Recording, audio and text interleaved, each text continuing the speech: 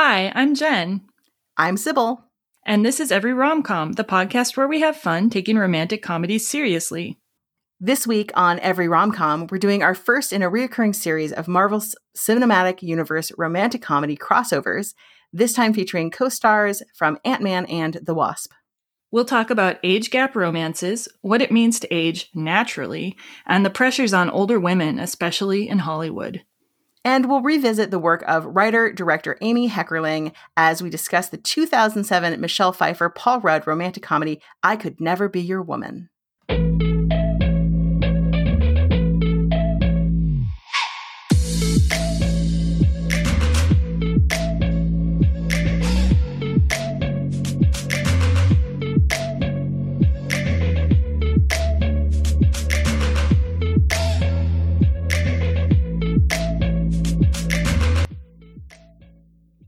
Welcome back, Sybil. I'm glad to have you back with us on the show.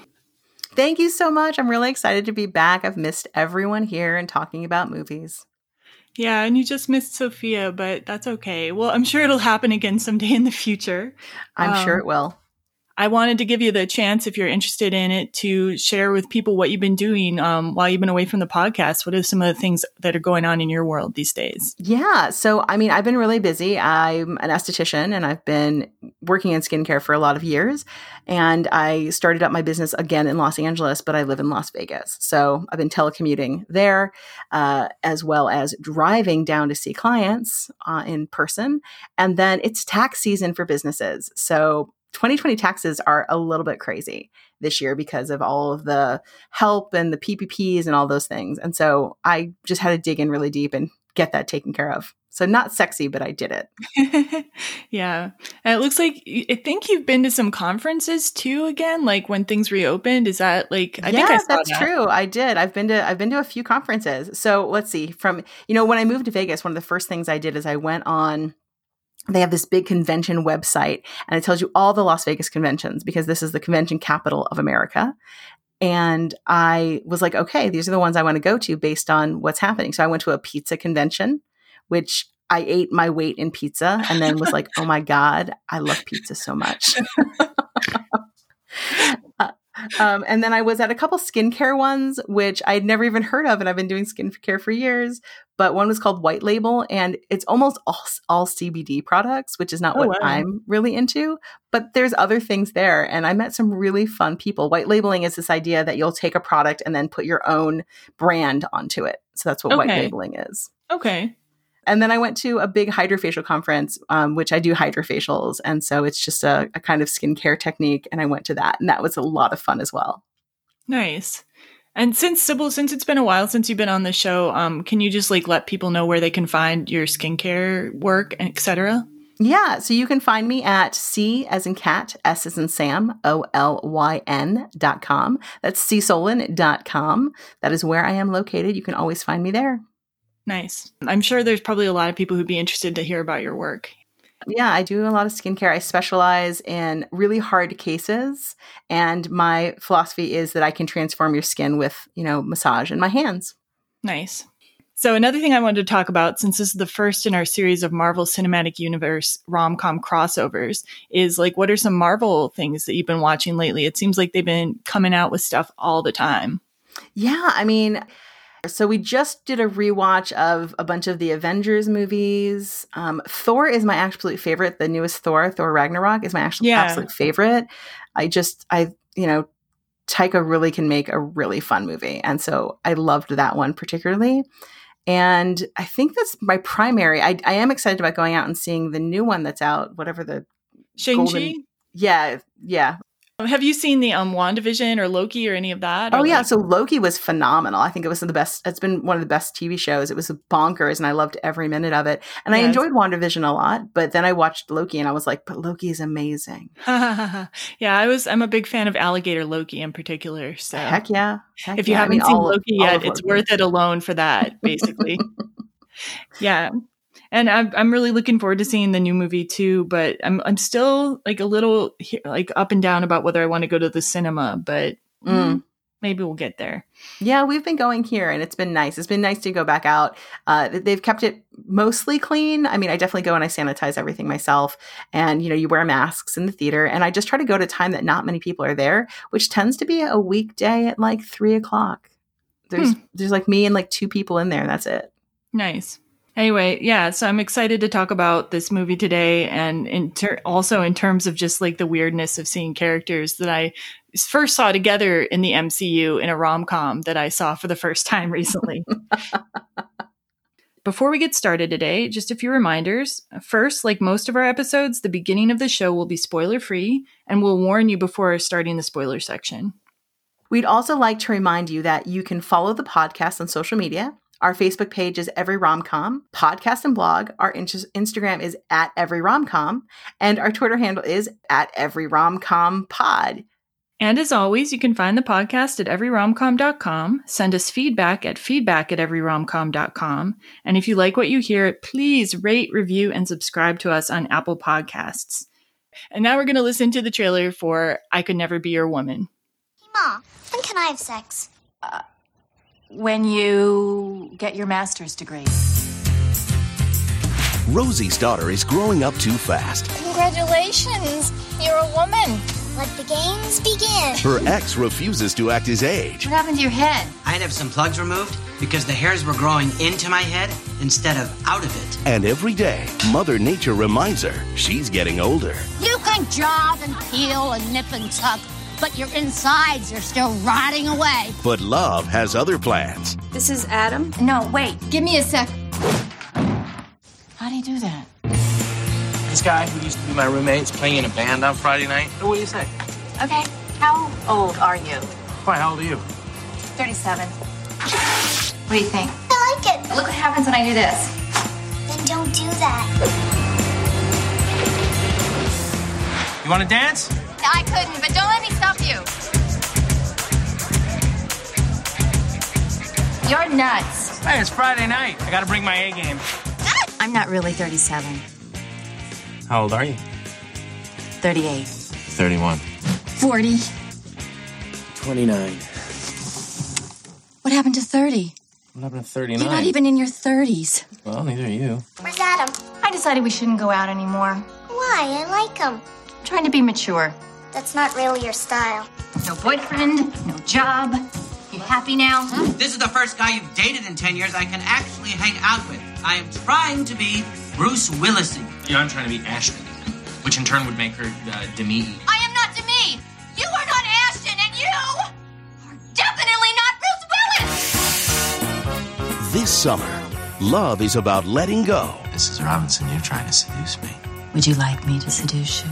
Yes. And taking a chance. From director Amy Heckerling comes a romantic comedy for the ages. I don't care how old you are. You don't? No, I just care how much you weigh. Michelle Pfeiffer and Paul Rudd. I Could Never Be Your Woman. Don't answer it. It's my mom. I'm so... Hey, Mom. Guess what your Yeah, father look, did today? can I call you back? Wow, they managed to package that into what sounded like a cohesive movie. Yeah, but at the same time, so much trailer for, whoa, okay. Well, that's actually, I think that's a pretty normal trailer length, but yeah, I just don't usually play the whole trailer on the show, but yeah, this is I Could Never Be Your Woman. It was released some places in 2007. It was written and directed by Amy Heckerling, starring Michelle Pfeiffer, Paul Rudd, and Saoirse Ronan. The basic premise is this. Rosie, played by Michelle Pfeiffer, is a TV producer-writer working on a teen show called You Go Girl. While casting the role of nerdy guy who's going to get a makeover, she's impressed by the performance of Adam, played by Paul Rudd. Adam is cast on the show, and Adam and Rosie become attracted to each other. Adam asks Rosie on a date. Rosie has some doubts about the relationship. This is exacerbated by her jealous secretary's attempts at sabotage. Rosie's relationship with her tween daughter, Izzy, is also important to the movie. Izzy is trying to impress Dylan, a boy at her school. So some interesting facts about the movie. So Amy Heckerling originally wrote this film in 1997, which is the same year that the White Town song from the title, I Could Never Be Your Woman, with the chorus, I Could Never Be Your Woman, came out. It was inspired by her time spent producing the TV adaptation of Clueless and raising a preteen daughter alone. So according to Entertainment Weekly, quote, every day she felt increasingly ambivalent about working in an industry that promotes unrealistic standards of beauty for young girls and considers women over 40 to be prehistoric beasts. The film cost $25 million to make, but it grossed only $9.5 million for reasons which will become clear in a minute. And it was set in LA, but a lot of it was apparently filmed in the UK to take advantage of tax breaks. And the movie wrapped in 2005, and then it was beset by distribution problems. So MGM shelved it because there was a dispute over Pfeiffer's percentage of the gross. Like apparently she took a percentage of the gross because she was getting paid a much lower salary than usual. Mm-hmm. And they weren't sure they liked it anymore. And then other studios were uninterested in picking it up because the company had already sold the DVD rights. So without that, they're losing a lot of money. So what ended up happening to the film, it was not released theatrically in the United States. It was released theatrically in Spain, Belgium, Brazil, Greece, and Taiwan. And in the US, it went direct to video in February 2008. Another interesting thing about the movie, it's Saoirse Ronan's feature film debut. And Rudd and Pfeiffer would go on to appear together in Ant-Man and the Wasp, which is one of the reasons we're doing this episode. And there's a lot of Clueless alum in the movie, including Paul Rudd, Stacey Dash, Wallace Shawn. And if you'll blink and you'll miss it, but Twink Kaplan is also in there. She plays the female teacher who gets made over in Clueless. Hmm. And one other thing I just wanted to talk about quickly at the top of the show. So when I saw the movie title, I was immediately reminded of the White Town song from 1997. Do you remember that song? Yeah, of course. Yes. I could never be your woman. Yep. Yeah, just for people who haven't heard it in a long time. So I just wanted to look up kind of like what was the meaning of that song in the first place, or like why might she have used this, Heckerling used the song. I guess it makes a nice title. But the song itself was, like I said, was released in 1997, sung by White Town. White Town apparently is just one person. It's a one-member group. Jyoti Prakash Mishra is the name of the person who is White Town and wrote the song. Mishra is from an Indian family that immigrated to the UK when he was 3, and his band name is based on his experience growing up brown in white areas. And also it's an allusion to segregation in colonial India. I guess they would have places called the White Town. Mm. And in terms of the lyrics, like parts of the lyrics are like, I could never be the right kind of girl for you. I could never be your woman. So when he wrote it, here's a quote, when I wrote it, I was trying to write a pop song that had more than one perspective. Although it's written in the first person, the character behind that viewpoint isn't necessarily what the casual listener would expect. So these are some of the things that he says it might be about. Quote, being a member of an orthodox Trotskyist Marxist movement, being a straight guy in love with a lesbian, being a gay guy in love with a straight man, being a straight girl in love with a lying, two-timing fake arse Marxist. The hypocrisy that results when love and lust get mixed up with highbrow ideals. So end quote. So these are these would not have come to my mind when listening to that song. But hey, I guess it is a multiple perspective. You can make this title into whatever serves your movie. And the song is also used at one point in the movie, in addition to being used in the title. Yeah. And the same website of the artist, White Town, says that they don't believe humans are straight, gay, or bisexual, but rather just sexual, like bonobos. So, all right. I was glad to learn a little more about White Town. Yeah. Well, I'm glad you shared that. I found that super interesting and would not have known anything about that and its potentially Marxist history. Yeah. I was like, okay, he really seems to be concerned about fake Marxists. Yes. I was like, all right. So I want to see a movie about that now. Yes, absolutely. Okay, let's see. Had you seen this movie before the podcast or heard of it, etc.? Like, when did you first encounter it? Yeah, the very first time I saw this movie, and I had completely forgotten that I had seen it at all until I was asked to watch it again. I'd watched it, I think, on HBO at probably 2:00 in the morning at some time when I was in school. And I was like, what is this exactly? Because I knew Michelle Pfeiffer, and I actually I was already a fan of Paul Rudd, and because he does a lot of romantic comedy. And people forget that. And I talked about that in our Clueless one. Like, well, he's a romantic lead in lots of things. It's one of his jams. And I remember like watching part of it and being like, this is terrible. And then just turning it off. So does that describe your general opinion then? Do you still find the movie to be bad / drivel? Yeah, sadly, I find this movie to be pretty bad. I can watch it now with different eyes because now I know that, you've now seen Michelle Pfeiffer and Rudd in, Ant-Man. And you're like, wow, they're so interesting together. And you're like, so was it this just script really bad? Was it directed really poorly? Or was this just a hot mess because of the studios? I can look at it from a movie perspective and wonder, is it a hot mess because of the studios? Did they ask for a bunch of rewrites, etc.? So, okay, for me, like, I don't love it, but I actually liked it. And this was actually the first time I'd seen the movie was for watching it for the podcast. I found myself smiling a lot while I was watching Rudd and Pfeiffer. And like, to me, that's always a sign that like I'm enjoying a rom-com because like I really liked their chemistry together. And while I found the movie to be totally disorganized in a lot of ways and trying to like cram too much shit into one movie, basically. I mean, I know the pain of that because I do that with the podcast sometimes, trying to cram too much shit into it.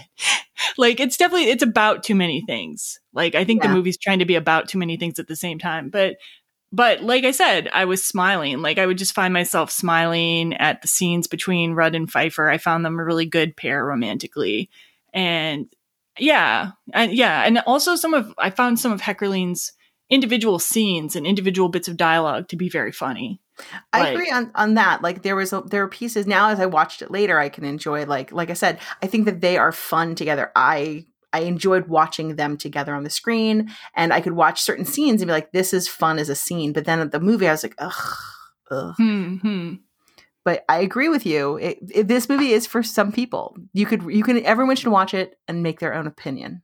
Well, we'll talk more about our opinions about different parts of the movie as we go on, and we'll dissect what works and what doesn't work too. Mm-hmm. All right. So I just wanted to talk a little bit about this MCU rom-com concept. So the reason I had the idea for this series was after watching What's Your Number with Chris Evans and Anna Faris. And Anna Faris obviously isn't in the Marvel Cinematic Universe, but in What's Your Number, there's Chris Evans, Anthony Mackie, Martin Freeman, and Chris Pratt. Like, so 4 MCU people in the same movie, but inhabiting totally different characters and occasionally relating to each other. And I just found it for some, maybe because I'm such a Marvel fan, I just found it so interesting and amusing and just like thinking about like, look what they're doing together now. So I started finding other movies where that was the case, like Only You, where you can see Iron Man and Aunt May together. And just, I thought it would be fun to do a series, but we're not going to do the series all together like we usually do because we're about to go into the horror rom-com season, but we're just going to pop one of these in every so often, I decided. That'll be fun. Yeah, I just think it's a fun thing. And like now that Judy Greer is in the MCU as Ant-Man's ex-wife, it's really going to exponentially like the number of rom-coms that are. Well, at some point, everyone who's anyone is going to be the MCU. Yeah, that is also true, especially with the TV shows coming in too. Yeah. Anyway, so just in terms of like how these characters, how Michelle Pfeiffer and Paul Rudd are part of the MCU, in Ant-Man and the Wasp, Paul Rudd plays Ant-Man. And he's working with Hank Pym, who's played by Michael Douglas, not in this movie. And he's dating Hank Pym's daughter, the younger Wasp, played by Evangeline Lilly. And then Michelle Pfeiffer plays Hank Pym's long-lost wife and his girlfriend's long-lost mother, Janet Van Dyne, the original Wasp. So Rudd and Pfeiffer are in a potential son-in-law, mother-in-law relationship in Ant-Man and the Wasp. Maybe not. Maybe they won't get married, but that's kind of they're not boyfriend and girlfriend anymore. And so I wanted to check what the age gaps were too then in Ant-Man. Michael Douglas, who plays Michelle Pfeiffer's Ant-Man husband, is 14 years older than her in real life. So in real life, Pfeiffer is actually closer in age to Paul Rudd. And Evangeline Lilly, who's Rudd's MCU girlfriend, is 10 years younger than him. So it's a similar age gap that he has with Michelle Pfeiffer. So it just shows you, like in Ant-Man and the Wasp, you don't even think of Pfeiffer and Michael Douglas as having an age gap, or Paul Rudd and Evangeline Lilly as having an age gap. But it's kind of the double standard we see with women and younger men. But Pfeiffer's really likes her role nonetheless as Janet Van Dyne. She's quoted about the role, "I love that this phase, let's say, in my life, that I'm playing a superhero. The message that it sends to women of all ages that we are still kicking ass." Mm-hmm. So, yeah, and I appreciate that she's involved in this series. And do you like the Ant-Man and the Wasp, or the Ant-Man movies and Ant-Man and the Wasp in particular? They're not my favorites. I'm not going to say they're bad. They're just not the ones that I like enjoy very much. I don't watch them over and over, but I know that they're well received by people. And I really do like Michelle Pfeiffer and Rudd together. I think they have good chemistry, like as friendship wise. Yeah. And I'm sure they're going to probably be interacting more in future. Mm-hmm. There's Ant-Man. Is it Ant-Man and the Wasp: Quantumania? Well, we'll talk about it. Yeah, it's Ant-Man and the Wasp: Quantumania. Yeah. And yeah, I'm actually a big Ant-Man fan. Like, I was really excited when those movies came into the MCU. I just like the comedic aspect of it. I think it's a little more funnier, and it's really funny, and it's a little more down to earth than some of the other Marvel movies. I think like it's more rooted in reality, I would say. Yeah, well, it's more like Everyman. It's like more like Everyman, like the working man's kind of movie of MC. Rooted in reality, I say, when they just like add quantum in front of everything, as Ant-Man would say, to like justify technology. And there's like giant ants and small ants, whatever. Okay, reality is a relative concept. Okay, so let's see. We'll now get into talking a little bit about the cast and crew, and some of them we've already covered, so we'll let you know where to hear more about them. So Amy Heckerling is the writer and director, and she is well known as the director of Clueless, Fast Times at Ridgemont High, among other films. And this movie came in between Loser and Vamps in her filmography. And she had also, this is a little bit of trivia, she had also recently directed the Hot Girl episode of The Office, where Amy Adams, before she got famous, was selling purses in the office. So yeah, I was excited when I found that out because I'm a big Office fan too. But for more information on Amy Heckerling, you'll want to check out our Clueless episode, which is episode 5. And we talk a lot about her career as a whole there. And then Paul Rudd, who is Adam, at this point in his career, was already appearing in high-profile comedies like Anchorman and The 40-Year-Old Virgin.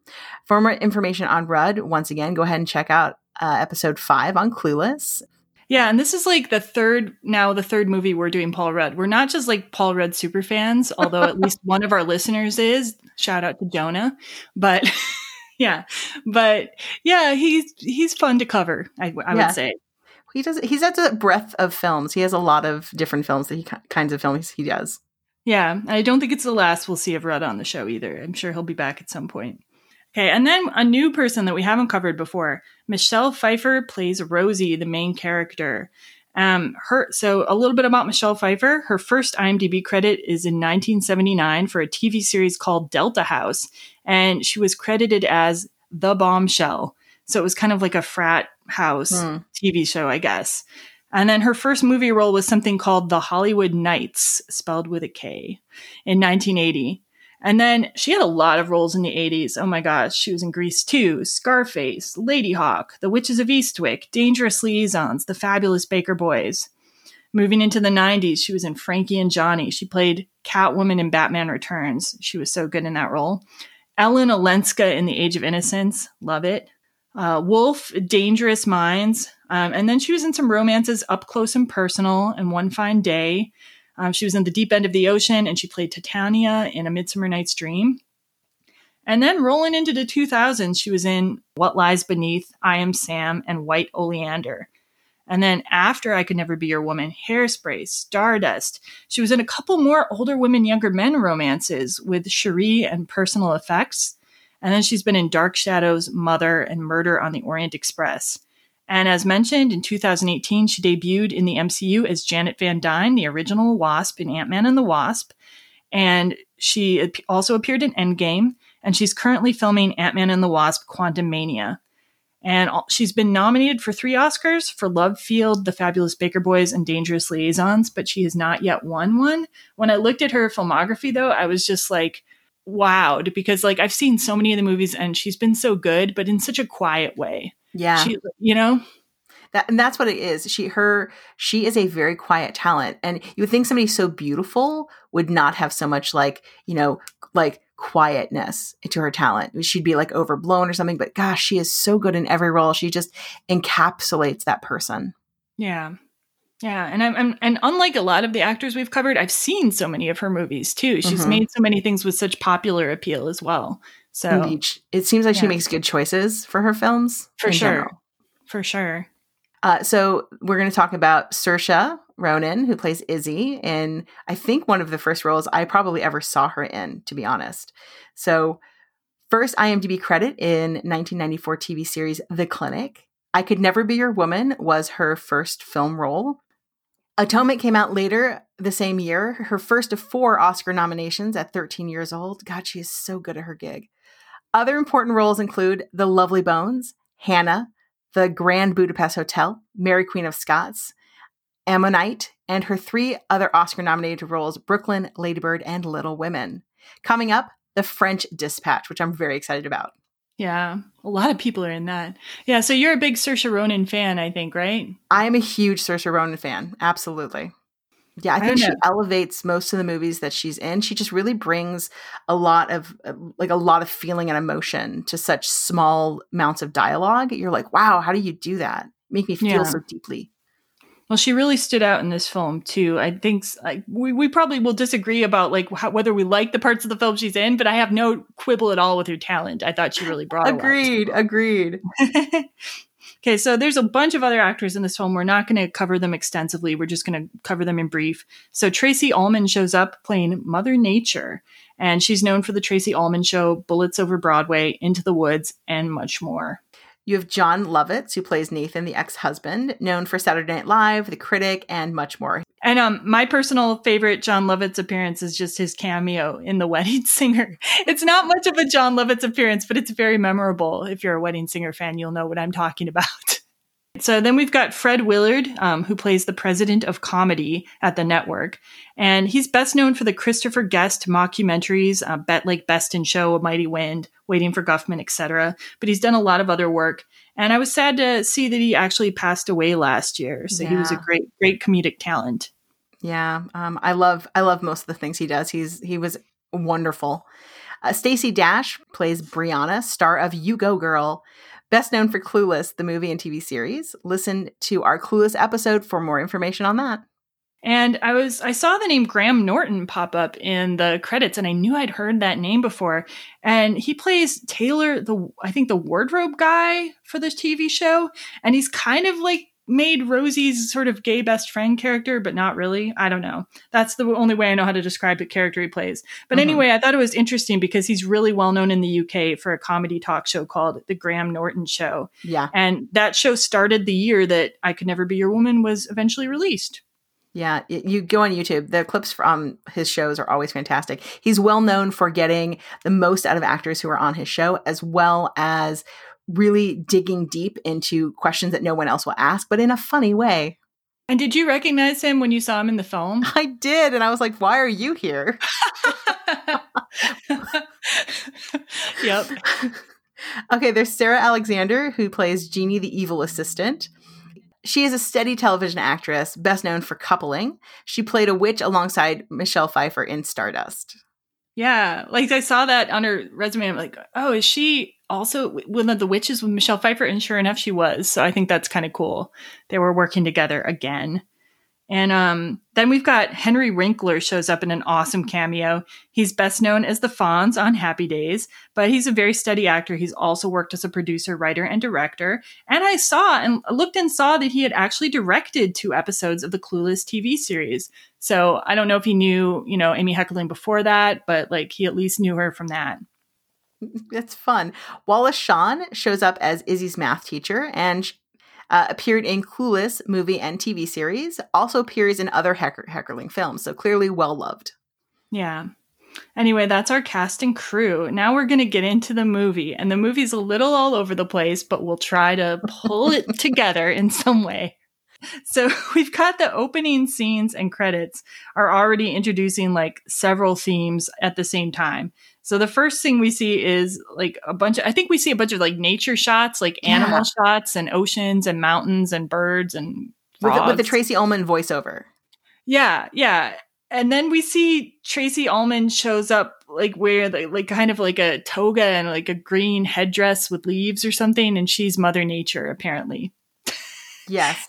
Yeah, which I was super confused by because I literally thought that we were like filming like a commercial or something, and that she was going to be a person who was like a real person. So when she turned into Mother Nature, I was like, wait, what? I was super confused. Yeah, I think the whole thing is used very confusingly throughout the movie too. Like sometimes people seem to be aware of her, or at least Rosie seems to be aware of her, and other times not. And like, yeah, how she's utilized, and like she appears sometimes, but not others. And you're like, what, why are you here now and not before? What is the point of you? Well, I think what I feel like is that Amy Heckerling had maybe a separate idea about making a Mother Nature play or movie or something, and that was going to be its own thing. But then that didn't work out, so it got appended onto this. That's the feeling I get from it. Like something that a writer really loved that they couldn't kill, they had to put somewhere. It could be that. It also could be like, I mean, I've watched these rewrites happen a million times, and it starts with this started in like the first part of the script, or somebody's like, we don't understand what's going on and we need you to add this. And so this got added. So one of those two things could have also happened. Right. I just can't imagine someone adding it, but that's me. So Mother Nature's giving this monologue in the beginning too, and she's complaining about how the baby boomers came along, and they're in some way this uniquely unnatural generation because they were unwilling to go to war, and they didn't want to have the women didn't want to have their babies young. They wanted to have a career first. And now she's excited because they're all going to grow old and they're not going to like that. And so it's like a weird, like Mother Nature getting upset specifically at baby boomers. And my thought when I'm watching that is like, really, like, are baby boomers like really uniquely unnatural in some way? It's like, we've had the Industrial Revolution prior to this. Like, I don't know.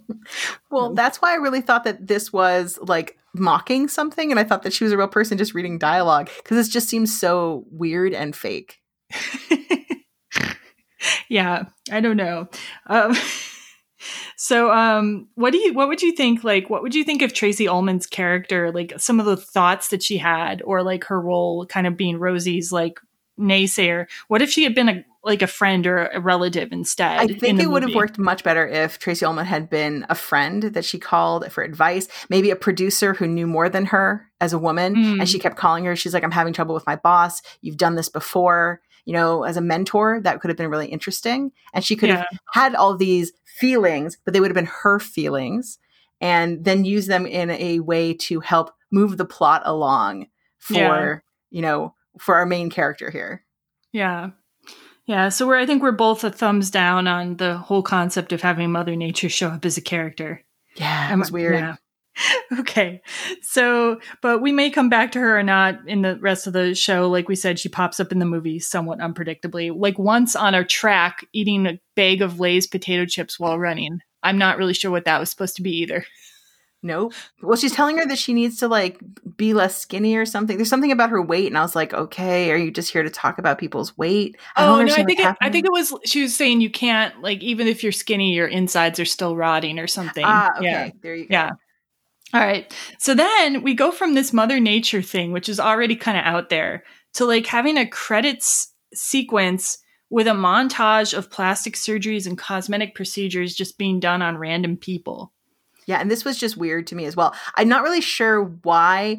This whole movie, you could have taken the plastic surgery nature out of this, and it would have been a much better film if you just stripped that out, because it was just really weird, and it didn't play to anything where it was like heightening your fear of aging, or because she like, it wasn't like that Michelle Pfeiffer was sitting around being like, oh, I need to get plastic surgery. Yeah. I feel that I'm old.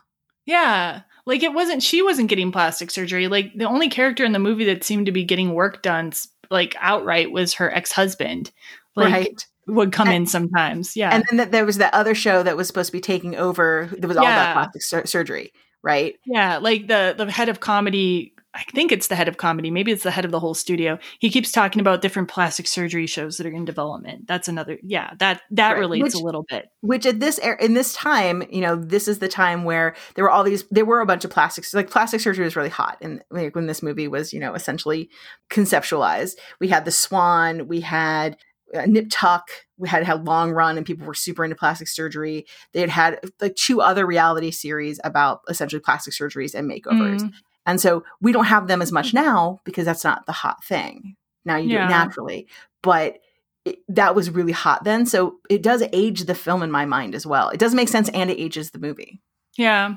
Well, we'll talk a little bit more about the concepts that are introduced late about natural beauty, plastic surgery, etc. later in the show. But yeah, that's we've got so far we've had Mother Nature, a plastic surgery montage, and then we get into the actual movie. Like, actually, is there anything more you wanted to say about that montage first? Like, were you looking at it, like noticing? Were there any types of surgery or treatments that you there was recognized nothing that I particularly noticed, except that I was just like, it all looked like butchery. They did it so that everything kind of looked like butchery, and none of it was like, I'm having great plastic surgery. It's all like, I'm having horror plastic surgery, right?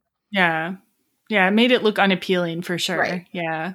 Okay. So yeah, after these 2 sort of strange, unrelated sequences, we finally get into the actual characters that we're going to see for the rest of the movie. And we're introduced to Rosie's kind of family dynamic. So Mother Nature does do a voiceover to introduce Rosie. She describes Rosie as, quote, in her 40s, trying to moisturize her way back to 30, but unfortunately her ex-husband found a wife in her 20s, end quote. And we see the wife once, and that's never even a problem either. So it's kind of like, it's a weird setup. Did you ever notice, did Michelle Pfeiffer ever complain, talk about, or worry, except in relation to the fact she might be dating a younger man, her age? Yeah, Did not she ever really. No, that's what I felt really weird. She never was like, I'm so old, and like picked up her face or her bags, or she like discussed like the fact that she's losing her ass or like anything like that. Yeah, nothing that said that she was stressed about her aging and that she was getting old. It was all just put upon her by everyone around her. Yeah, for sure. And not even everyone around her, because I don't think her daughter cared. I don't think like most of her friends cared, or the guy she dates cared. Just like a few people who were sniping at her anyway, really. Yeah. Right. At least in the movie world. So then we also get introduced to John Lovitz, who plays her ex-husband, Nathan. And they seem to have a fairly friendly relationship for exes. Like they're dealing with their joint custody pretty well. There was a running joke of him stealing stuff from around the house, which I kind of liked, even though it was totally irrelevant. It made no sense. Is he poor? He can afford plastic surgery. I don't understand. No, he just wanted his old shit back is how I got it. Because like Izzy's like, Mom, he stole the Welcome Back Kotter game. Like, I guess maybe he just liked the Welcome Back Kotter game, and he tries to steal some vases later. I guess he just likes the stuff because like he still thinks of it as his from the divorce however many years ago. But none of that is in the dialogue at all. It's just like that's what I got. Stuff. That's what I got out of it. That's like the only reason I could think of that he's trying to, because he would say like, I bought it, and then she's like, but I gave you the money to buy it. You know what I mean? Like that was the whole justification. I don't know. I found it funny anyway. I found it awkward and weird, and yeah, pretty much his whole character could have been stripped out of this, and I would have been better. Once again, would have been better off. Okay. I'm okay with John Lovitz. I was okay with him being around stealing the random shit, but that's okay. And then, the other running joke is of him like getting hair plugs he said the hair plugs are growing into my head in the first scene, and he had to get them removed. And later he gets like a chin implant, I think. He does a chin implant. Why would he want one based on his face? But okay. Okay, and then we're introduced to one of the most important characters in the movie, the precocious kid, played by Saoirse Ronan.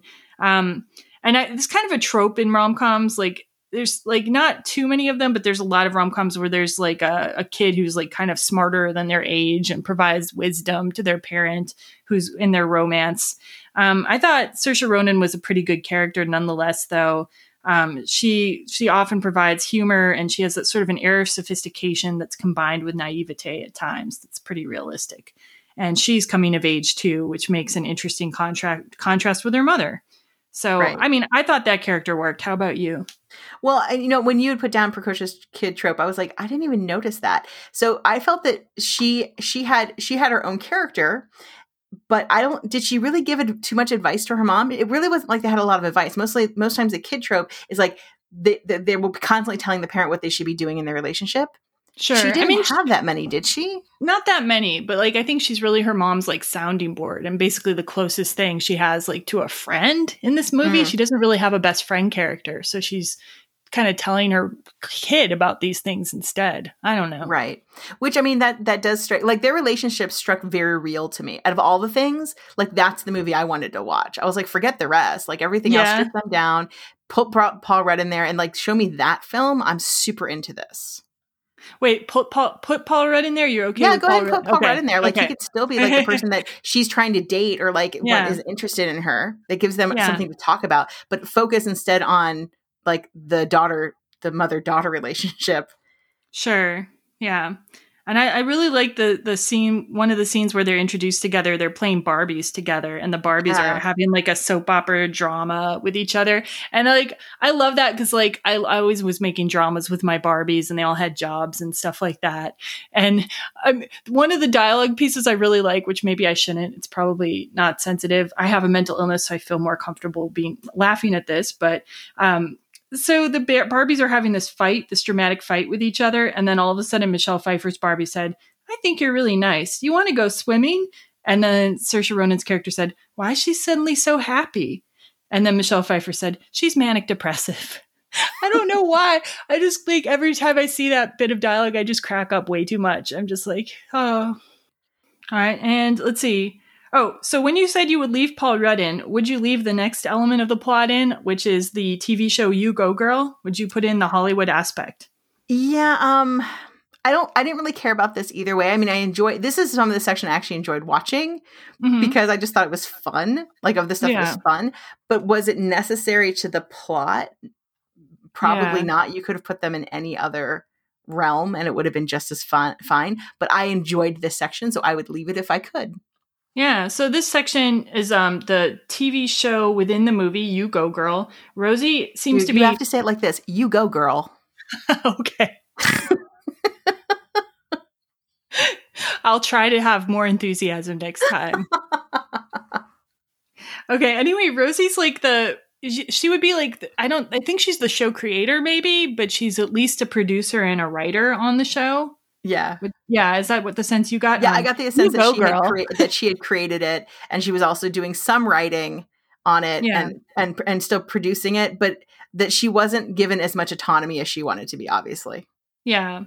And the characters related to the You Go Girl universe. Did I do better that time? Yes, you did amazing. So the characters related to that universe, we've got Brianna, played by Stacey Dash, is the star of the show. Taylor, played by Graham Norton, seems to be in charge of wardrobe, costuming, something like that. Yes. And then Jeannie is her evil secretary or assistant or whatever. So Jeannie is like constantly trying to undermine Rosie, like dropping like evil comments about her to people, like lying about where she is, stealing things from her, wasting time while she's supposed to be working, etc. The whole thing. And yeah. Her role made me think, did Heckerling actually have a secretary or an assistant like this? I really wanted to know. Like it. Yeah, It really seemed like it must be based in something, right? Yes. Yeah. I couldn't find any information about that, but yeah. Anyway, so this part of the film, like we said, is inspired by Heckerling's time working on the Clueless TV series. And just some quick info about that show. So the Clueless series premiered on ABC in 1996 for a first season, but ABC canceled the show.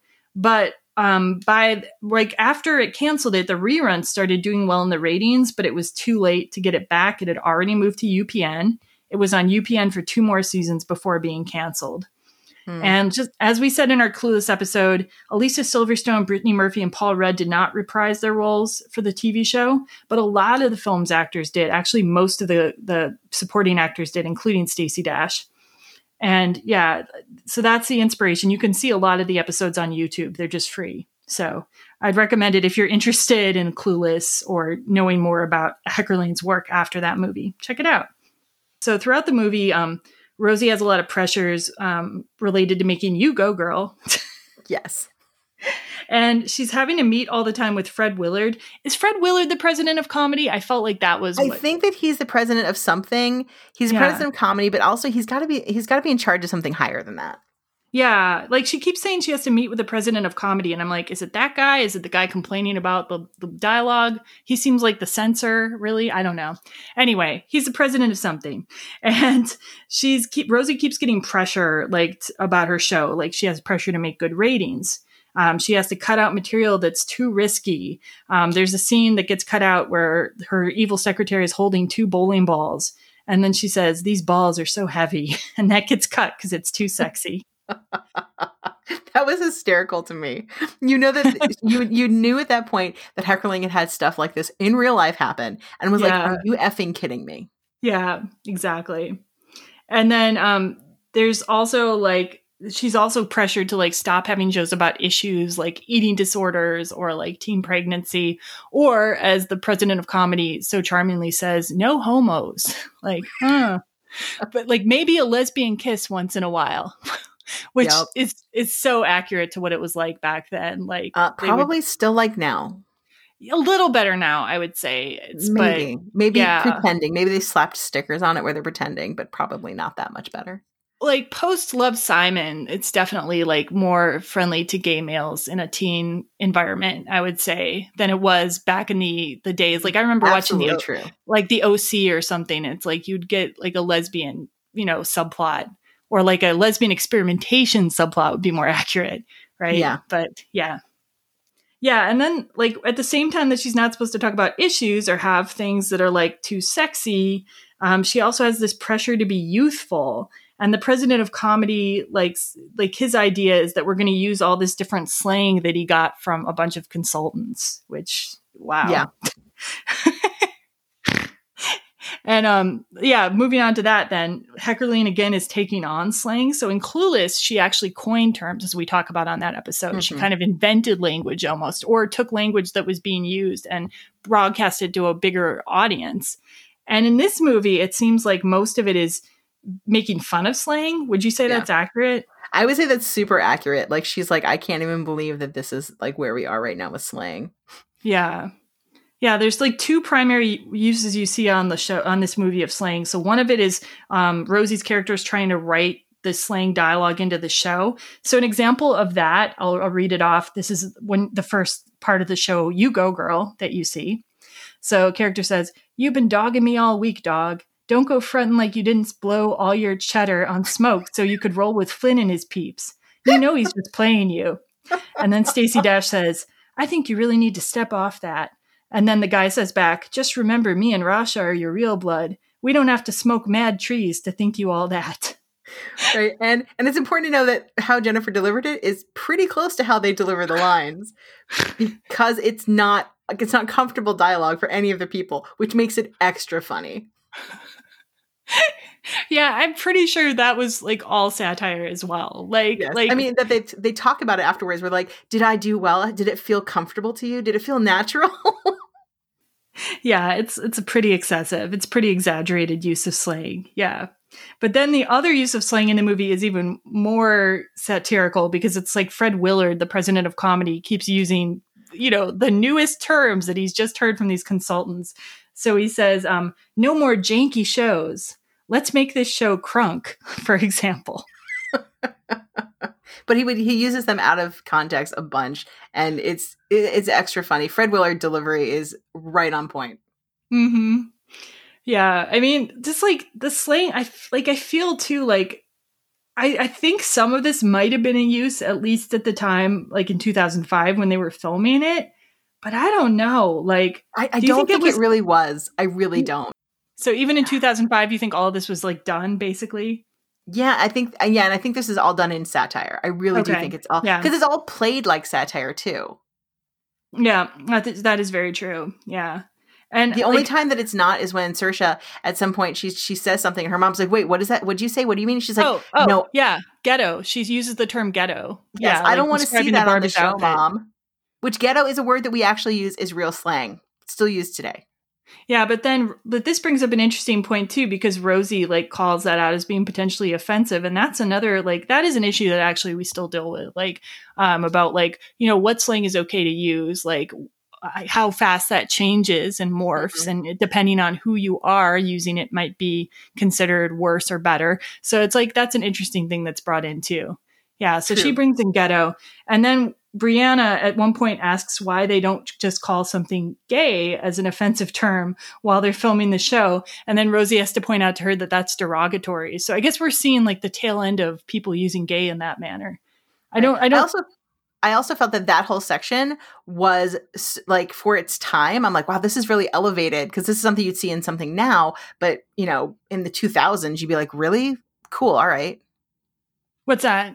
The even talking about how some of this slang would be considered offensive to people. Okay. Yeah. Just having that discussion for sure. Yeah, because in 2000, I don't really think people were really discussing slang as being offensive in a general population. Like, they weren't discussing it, especially in the movie industry. I think using gay derogatorily has been a discussion at least since the 90s, because I know I was talking about that with people then, but maybe not in a super mainstream way yet, for sure. Yeah. Yeah, and then I just want to ask, like, did You Go Girl feel like a credible sort of teen TV show, like by the year 2008 when it eventually came out? Or do you think it would have even seemed like a credible show in 2005? Or does it seem kind of dated to you? Like, it seems super dated. I mean, it's definitely like a mocking of like Saved by the Bell, right?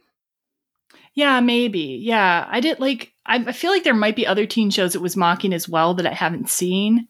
Like, I don't know. Like, I've seen a lot of teen shows, and this felt the color scheme. Mostly the color scheme felt very Saved by the Bell. But that's also similar to Clueless, the TV series and the movie too. That's so that true. could be a Heckerling thing as well. It doesn't seem a lot like Clueless, the TV series, though, from what I watched. Well, maybe that's what she was, because I haven't seen Clueless, the TV series. Maybe she was making fun of her own show. It was very meta. Yeah, a little, but yeah, it would be a very exaggerated version of the Clueless TV series if it was, because yeah, it didn't seem very slang reliant for one thing, but yeah. Yeah, and like around the time Heckerling was writing the movie, like some other shows that were popular were like Party of Five, Dawson's Creek, Beverly Hills 90210, still. But those are all none of those feel like this. And then there was like Moesha, which I haven't seen, Buffy the Vampire Slayer. This also doesn't feel quite, so this feels like this is more like a stage drama. So it's one that's not happening like outside in like a school setting. This is more like a stage drama where it kind of all happens on a set. Okay, and yeah. It has a very unique feel because of that. Yeah. And then, but like, even by the time they were filming, like the popular teen shows were like The OC and like, which is much more dramatic, much more based in like reality. And like Gilmore Girls was popular then. Still more based like in the more real and less like what I consider like set in a studio, these like studio film dramas. And then when the movie actually came out, the poor movie, like they were into Gossip Girl skins and Friday Night Lights, and like Glee came out the next year, which, you know, is its own thing. Like, which could be satired very easily. Anyway, so well. And satirized very easily. Yeah.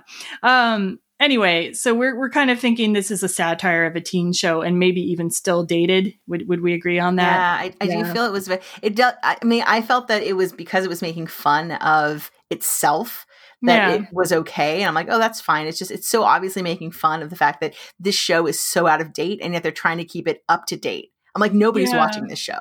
Yeah. Okay. Yeah. So within the movie, you think they already are acknowledging that this show is dated. Okay. Yes. Yeah, I see that. But in the movie, Rosie talks about what she needs to make her show more current or successful. And what she says she needs is a budget for wardrobe and music. And like, I don't know, like when we weren't necessarily teens when we were watching some of these teen shows, but do you think wardrobe and music played a lot into like the appeal of the shows you watched? I don't know if music did it for me. I have no idea, but wardrobe can be important. I notice now as an adult, I notice wardrobe far more, but as a kid, you probably did. When I was a teen, I probably did notice wardrobe, like to decide if those people looked cool or not cool or whatever. Yeah.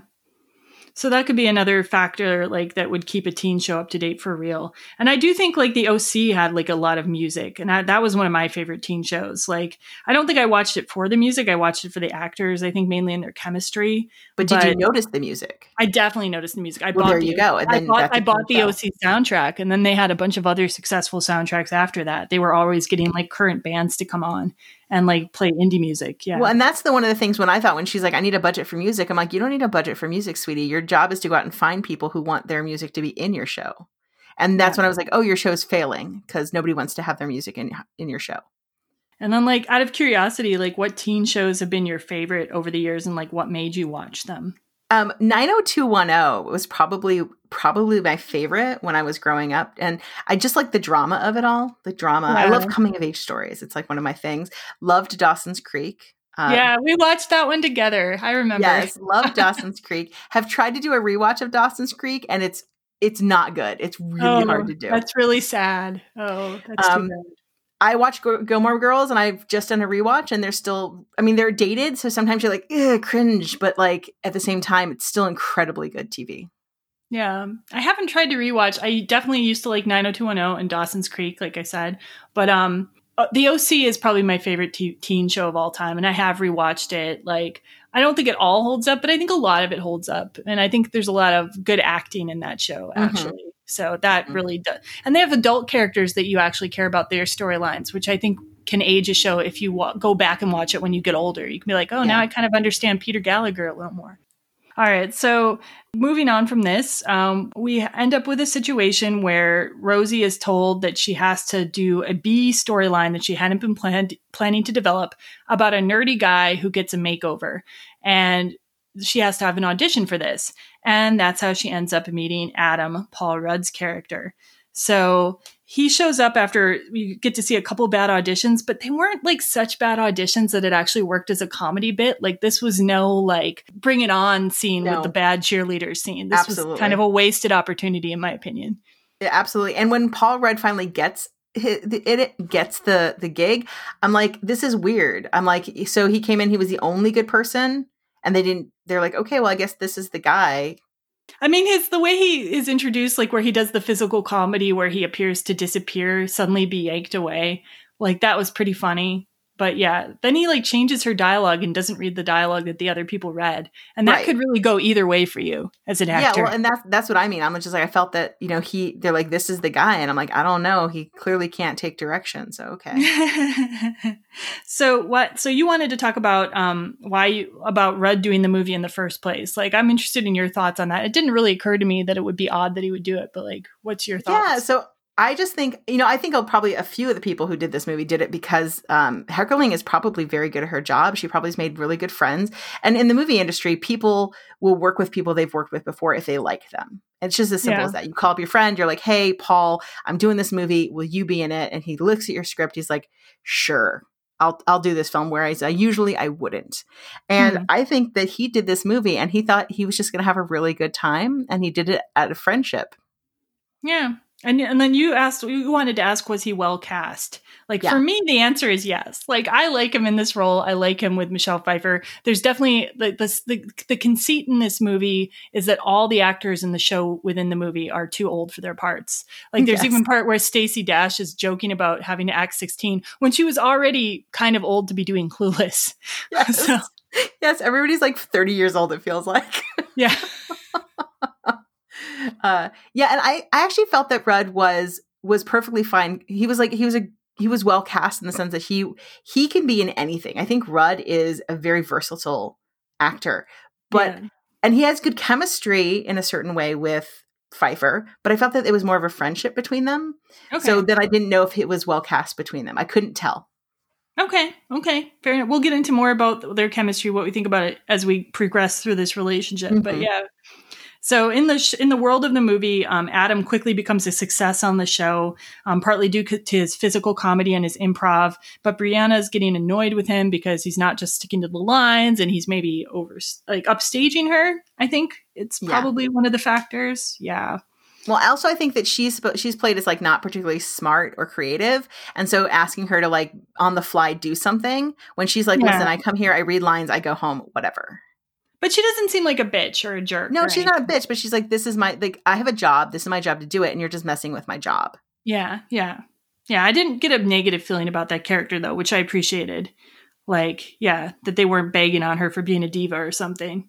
She just seemed like I think she was a little bit of a diva, but the right amount of like, I'm an actress in a TV show diva. Yeah. And it's her show, basically. Exactly. Yeah. She is the girl that is going, I think. Yeah, she is the Yugo girl. You absolutely are correct. Anyway. Okay. Let's see. So Adam is interested in Rosie. He asks her to go out to a show, like at a club. And that was a really weird scene. Like, I thought it was interesting how like Rosie's going into the club and imagining people talking shit about her, like having thoughts about her being too old. Like, I haven't experienced that a lot myself because I don't usually put myself in those positions, but I can imagine feeling awkward and maybe theoretically if I went to a club that was like all much younger people. I don't know. This is a scene that I was confused about. So I'm watching it and I'm like, are these people really looking at you like this? Or are we now in the land of like, I'm seeing it from your perspective? Because there's no change in lighting. There's no change in camera angles. There's no, like, I couldn't tell. And this is the same problem I had when they were using Tracy Ullman, is that we didn't have any change that I could tell that we were now like doing like inner her voice, like inner mind voice. I mean, I got that impression, but I can see what you're saying at the same time. Yeah. There weren't like good transitions to that type of thing happening. Yeah. Yeah. But then like the really awkward part of this scene for me though, is like when he asks her to dance and she doesn't really want to dance. So he goes and dances and he puts on like this ridiculous like dance show basically where he's like doing all these different styles of dances. He steals some guy's cowboy hat at one point. He's like doing like a cartoon heartbeat at a different point. He's doing all kinds of weird shit. Like if a guy actually took me out on a date and did this like one-man dance show disrupting an entire dance club, that would not be like, oh yes, this is the one for me. I don't know. I also think that if I saw that, I'd be like, this guy is high as a kite right now. He's on, because like I looked at that and I'm like, in reality, I'm like, that guy is on so many drugs. Oh man. That wouldn't have occurred to me, but I would just like think like, this guy is like, I would be like, he's high on his own shit. That's what I'd be like. Like he thinks he's really this important that he should be like disrupting everybody's like dance space, taking a guy's hat, taking something off the stage. I'd be like, nope, too much. Too much. No, the scene was weird. And this is one of the things when I talk about like, I don't see them together. I'm like, she is so like down to earth and a person and a mom. And he's like so weird. He is pretty weird, I guess. Yeah.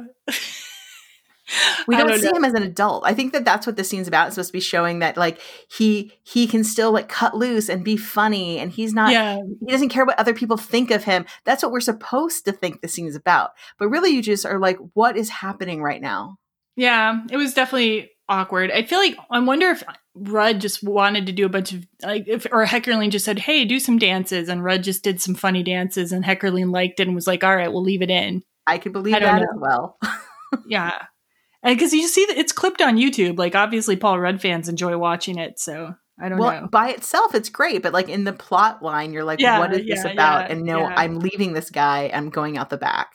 Yeah. Well, but instead she stays with him. And then after the show, they're in his car. And after like rejecting a number of perfectly good CDs to play a very strange old fashioned song, like You've Got a Friend in Me or something. Right. I don't know. They start making out. Because that nothing like what has just happened up to this point gives me sexy vibes. That's true. Okay, it's true. Like when I think about it, I wasn't sold on them together in a relationship really until after they'd been in the relationship in the movie plot. So yeah, they didn't sell it, the lead up very well. I agree with you on that.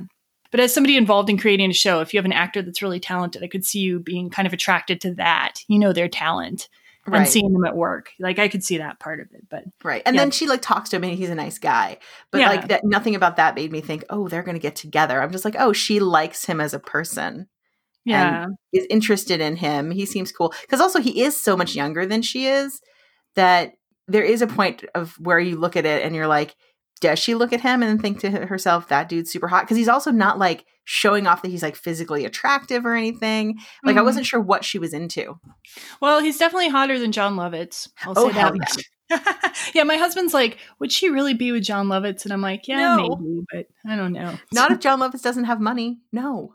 Well, he probably did have money. I don't know. Even though he still steals the Welcome Back Kotter game. and a vase. Yeah, yeah.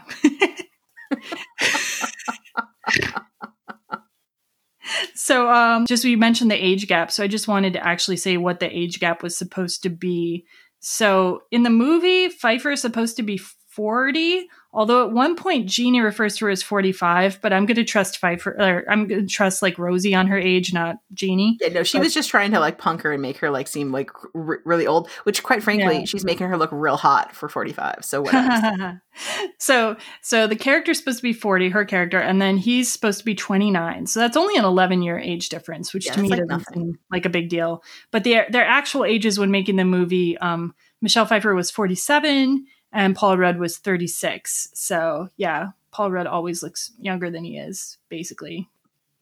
Okay, so after they briefly been together and Adam is beginning to test well, his character on the show is testing really well. So Rosie writes an arc for him, a couple more screenplays with him in them. But then she breaks up with him because of their age difference. And like, it wasn't really sold well about why she broke up with him. Nope. It's not sold at all. She doesn't have any, once again, there's nothing in her dialogue, and we haven't seen any scenes with her where she's sitting around stressing about her looks, her age, the only time we've seen her be like, he seems kind of young. Yeah. I don't believe that she'd just be like, I can't be with you because you're so young. If he had done something, maybe it was that dance. She was like, I'm out. Or maybe we could conceive of Mother Nature as actually the voice in her head or something. Oh, okay. Well, maybe. And all Mother Nature is really just a projection of her, which takes this movie to an even more disturbing level. But and so when she's bothering her about fertility and stuff like that, and he's going to want to have kids, it's really her own thoughts. I don't know. Yeah, I mean, maybe that's then that makes a lot more sense to me, by the way. I hadn't thought about that, but that makes a lot more sense. If that is supposed to be Mother Nature is supposed to be her inner voice and her inner dialogue, then I understand what's happening a little bit better. But we don't know. No, because there's a voiceover before we even meet her. Yep, that's true. That's also true. Okay. So how am I listening to some, voice of Mother Nature when I don't even have Rosie around? Oh, I love messy movies. I love them. I just love breaking them down and trying to figure them out. It's fun. I don't know why. Agreed. Okay, so while they are sort of broken up, Adam starts sending her a series of presents, which I don't know how a struggling new actor could afford. But then Jeannie promptly steals all the presents, which also how would they not notice? How would they not figure out eventually that all those things have been stolen? I don't know. I don't know either. And then he puts reminders of himself, photos, up on her computer and her blinds, which that part's a little stalkery to me. I don't know. That's the only part that I thought was funny. I was like, "Oh, you like that? So funny." Okay. I'm like, this I believed that he would do. I'm like, because he's hardcore. He's like, just notice me, girl. Just notice me. Okay. I do like the scene where they get back together though. So this is what sold me on their relationship, I think. There's a watch party at Rosie's house for an episode of You Go Girl, and everyone from the cast and crew pretty much is gathered at Rosie's house. And they're watching Adam's scenes on the show, and you see Rosie looking over at Adam and he's looking over at her, and they have kind of loving glances in their eyes, and that sold it for me. I felt that. I was smiling. I don't know. What about you? Were you just I was indifferent? Yeah, for me, the relationship hadn't been built enough that so that's one of the things that I was having trouble with this movie. There's so much extraneous stuff that's beyond their romance. If their romance is the core, I needed more romance.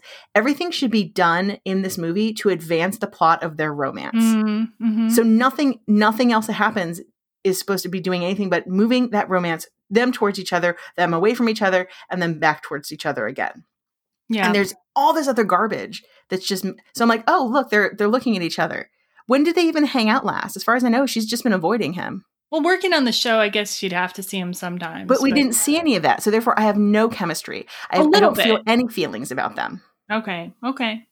You think it needed a slower build and more time together, probably? Absolutely. I needed more time with them and to know what they're both thinking. I needed to know, it wasn't just love at first sight.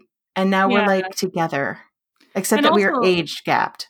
And more about him too, probably. I didn't really get a sense of his character as a full character. I'll agree with that too. Yeah. Well, anyway, after the show, everybody's cleared out except for Adam and her. And she sits up on her couch, all seductive looking, and says that they're alone in the house. And then Adam says, "Mrs. Robinson, you're trying to seduce me." And she says, "Would you like me to seduce you?" And he says, "Yes." And it's kind of like, it's a little sexy, but then it gets goofy very quickly. Yes. And they start making out, but then she like, silly strings him or something. And he throws popcorn something like on that. her. Because, we can't, because once again, they're not in love. They're friends who happen to make out. I liked it. I don't know. I was smiling this whole time. I was smiling from the time they were gazing at each other in the party, through the goofiness, through the montage that follows of them like doing various things together, like making out, jumping on the bed, him taking sexy pictures of her on his phone, the whole thing. Like, it worked for me. Okay. I don't know. I guess like I can see that kind of like, it's sexy to laugh kind of a relationship. It is sexy. It is sexy to laugh. It's sexy to be funny. It's sexy to laugh.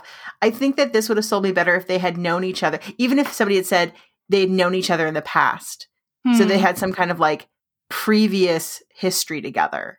Yeah. Then I would have been like, oh, so they kind of knew each other. They like each other. They already knew each other. And now they're just kind of restarting up and rekindling something that might not have happened before. You just want more building blocks. You want I just don't believe in it. I'm just like, whatever, guys. You guys are two friends hanging out because you have to, apparently, because the script says so. Okay, it's fine.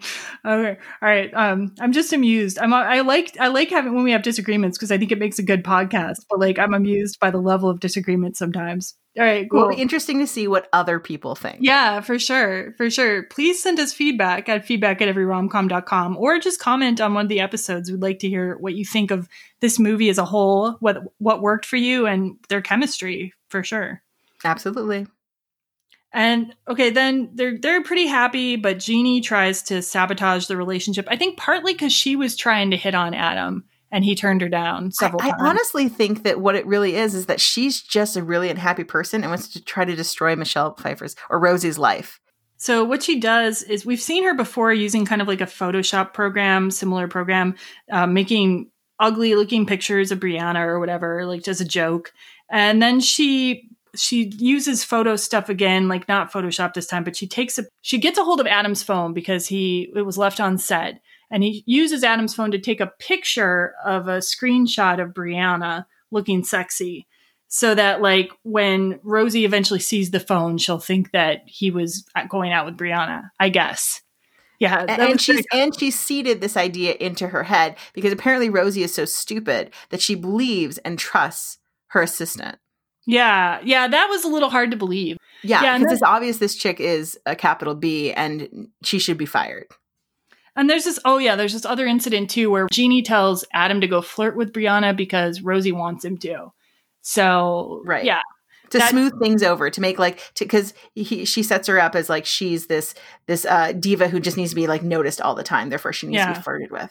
And then Rosie overhears this, like, I don't know, vaguely flirtatious conversation. It's not very flirtatious. It was no more flirtatious than them hanging out and having silly string. But one thing I did like about it is they don't show Rosie overreacting to these first gambits on Jeannie's part. She's just like, oh, like, I'm not going to listen into this guy. It's none of my business. And then when she ends up seeing the phone and like, she's like, well, I'm going to give him the benefit of the doubt. Let's find out like what's actually going on. Yeah. And so I really like that they don't make the woman like super jealous, flying off the handle kind of shit like that, you know? I agree. That's one of the parts I did like. I like how, just normal you would react in something like this. Be like, well, you know what? I don't know what I saw. That might not be like, I might have these feelings about it, but they're not true. I was sad that she didn't just talk to him. Because she seems like a person who would have just actually had a conversation. Oh, so you mean like the way she finds out about the photo is like she gives him the phone and he sees the phone and right away his reaction is like, oh, who put this picture here? But that's a really good way to make sure that he's not lying too at the same time. Like he just has an honest reaction to it. And right, like, absolutely. But, and I like that it's a funny line where she's like, he's not that good of an actor. I would know, but it also could have been like if she had just been like, so I got sent this and I think it was supposed to make me jealous, and I was a little, once again, you could have built a relationship a little more. I was kind of a little bit, but should I be? And they could have had a small car. He'd be like, girl, I think you're awesome. You're the best, whatever. And I don't even know what's going on in this photo. So we've already talked about older woman, younger man relationships in our episode on how Stella got her groove back. And if that's a topic that interests you, I definitely recommend watching that movie and listening to that episode. We had a really interesting discussion. And we already talked about the age gap in this movie. It's considerably less of an age gap than the one in Stella. So, I mean, that's one factor that makes the two stories very different. And in Stella, it's also a cross-cultural relationship, which is another factor that complicates the relationship in that movie. Have you seen Stella, by the way? I'm curious. Yeah, I've seen Stella. Okay, yeah, cool. I have. Cool. And I really liked it. I think it's a really good movie, and it was especially great at the time that it came out. Okay, so what do you think about the portrayal of the age gap in this movie? Do you think it's like a realistic portrayal? I felt so there are a couple of things that I had trouble with the age gap in this movie. First of all, our two characters don't actually look that far apart age-wise. No, and they aren't really that far right. apart. So I was a little bit like, I don't know. And then because no one else really cared about the age gap, like it's not like anyone else said anything, really. I didn't care even a little bit. It wasn't like a thing. It was only in her mind that this was a big deal. And Mother Nature, possibly her imaginary friend. Yeah. Right. But I just felt that it was like a nonsense piece that was like being very forced. I felt it was forced upon me that this was the thing that was going to break up our hero and heroine, their age gap. And yeah. I'm like, why? Yeah. Like in Stella, like all her family, most of her family and friends are at least making comments about it. Maybe some of them accept it more than others, but there's definitely people in her life who she cares about that aren't sure about it. So it's sold a little more. Yeah, that's another reason that having Tracy Ullman play a best friend might have been more effective, or another character who she's close to. Yeah. I think that would have been a really good idea. Somebody should have talked to you, Jen. No, I'll let Heckerling handle her business. It's okay. I also, one of the things that I did want to say that I liked about this film is although I felt that there was a lot of other stuff going on that took away from the romance, I did like how she had a life that was not just about her. Like, I'm trying to be with a person. Yeah. She was like a person who's like, I might be dating a person. I might not be. I'm still a successful woman either way. Yeah. Yeah, she's got her whole work life and her family life that she's also attending to, for sure. Mm-hmm. And then, like, on our show about Stella, we kind of talked about what's our stance on, like, age gap romances. Like, so what's your personal, like, feeling about them? Yeah, I don't really care. I think age is just a number. I don't think it really matters. I've seen relationships for people who are 25 years apart. I've seen them revitalize people when women date younger men. And that helps them get through like bad divorces. And I know when I was younger, I dated older men. And now that I'm older, I'm with a younger man. So who knows? Yeah. Yeah, I'm kind of the same way. Like, I haven't like been in super long age gap romances of any type, but I've definitely been interested in both younger and older people. And I'm pretty open-minded, like I think you should judge individual relationships based on how they're doing individually. And as people mature at different rates, people are at different stages in their life. Like you might have a 40-year-old woman who's just gone back to college. You might have a 24-year-old person who has their own company and been through the military. You have all kinds of different people in different stages. And it's not really my business to police whether they should be together or not. As long as everyone's the age of consent, I'm not worried. That is what I was about to say. As long as everyone they have enough cognitive recognition and they're of consenting age, that they are making good choices for themselves, it doesn't really matter the age. Yeah. Well, we agree on something now. So the big things in life.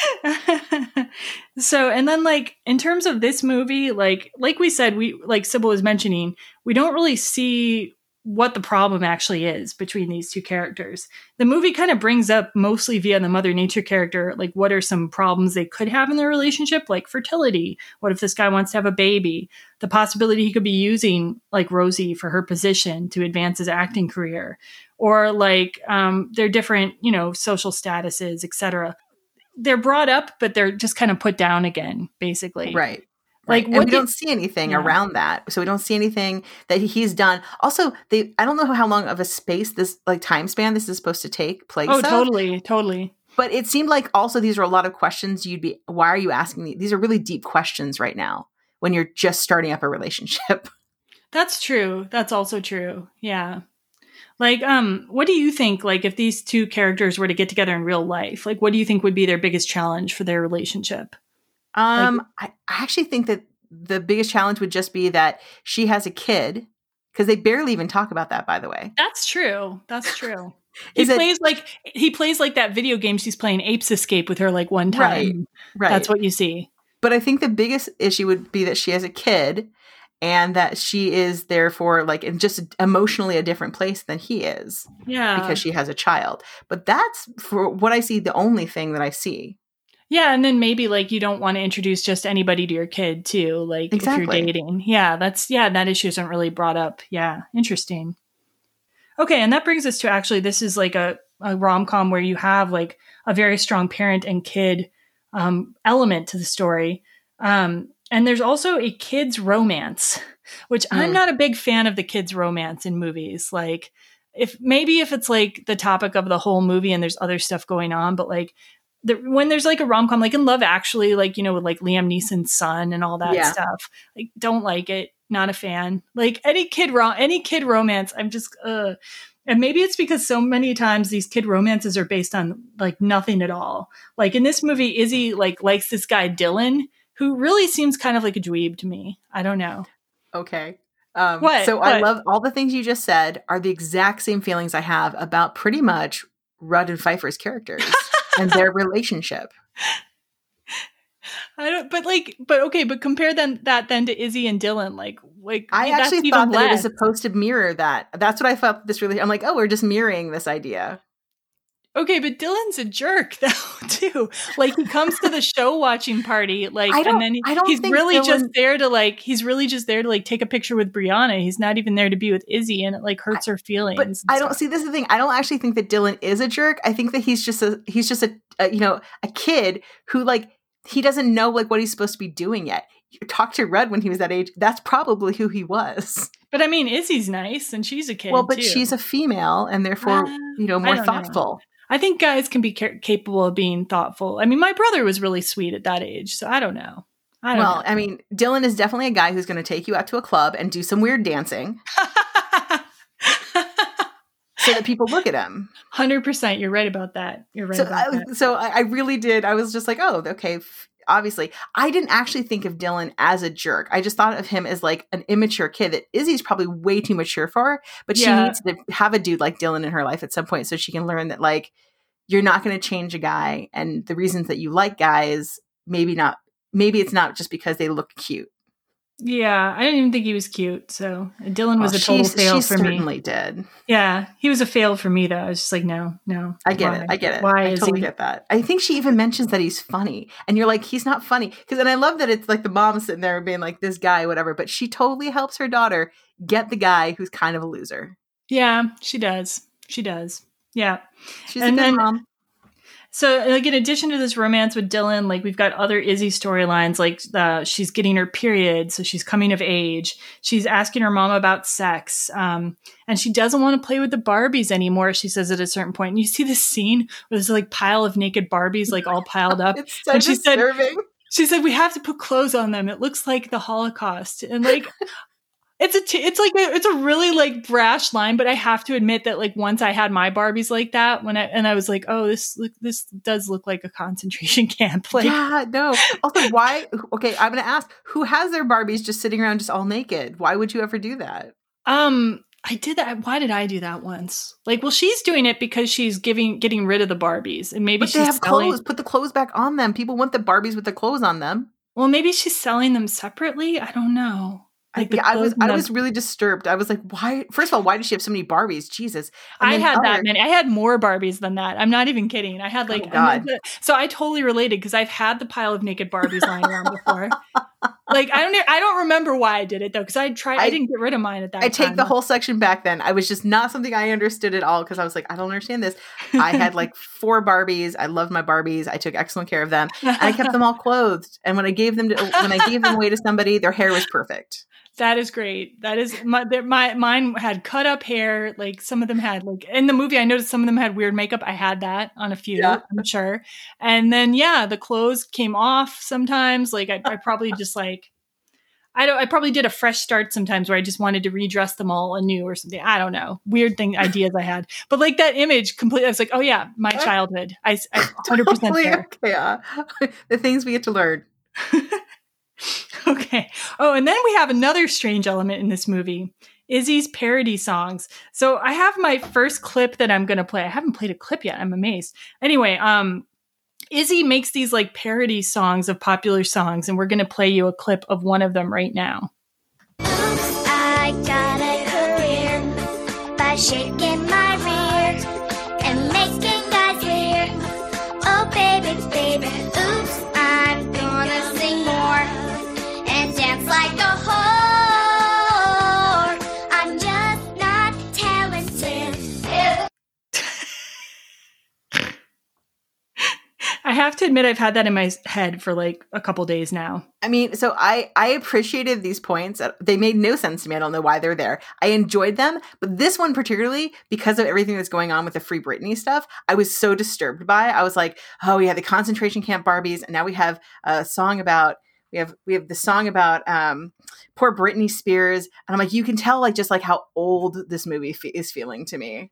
Yeah, but even like, okay, and I just noticed, I looked up when Oops, I Did It Again actually came out. It was a song from 2000. So would a kid in 2005, when they were like filming this, be using that as their parody song? Much less 2008? They probably would. It was still so popular. It's still popular. You can still hear it. She's so popular. She's like timeless. Well, anyway, Izzy does these parody songs. And like this one obviously was like, I mean, kind of slut shaming Britney there a little bit. A lot of slut shaming. We called somebody a whore. Yeah. And then her other songs, like she has a series of songs she does to Alanis Morissette's Ironic. And the topics she covers in these parodies include eating disorders, climate change, President Bush, Michael Jackson child abuse allegations. So it's like they're all over the place. It's like, I feel like these are just shit that Heckerling wanted to talk about and she didn't have a place to put it. So she's like, I'll put it in these parody songs. I agree. I 100% agree. Like I said, these songs don't make any sense in the context of this movie, and yet I still enjoyed them. I enjoyed them a lot. I mean, Saoirse Ronan sang and performed them pretty well. Like I'll say that. Yeah. Yeah. I mean, and then once again, they didn't like progress anything along. When she finally like has a scene at the end where she's like, don't spoil it. Don't spoil it. Okay, we're not spoiling things. Okay. Yeah. We'll talk about it at the end. But like, yeah, this is just another element that is interspersed throughout this film. Yes. All right. Okay, and then before we get to the spoiler section, I just want to, I'm playing all my clips in a row. I shouldn't have done this. Well, anyway, too bad. We've got this is my personal favorite scene in the film. So the context for this is Rosie has been called to meet with the president of comedy, and she's in the lobby, and she overhears a couple guys talking. We'll be with you in a minute. Courtney Love? Drugged out hag. Faye Dunaway? Don't call us, we'll call Sharon you. Stone? Hag. Gina Davis? Hag. Sigourney Weaver? Hag. Kim Basinger? Hag. Emma Thompson? Brit Hag. Susan Sarandon? Red state alienating hag. Meg Ryan?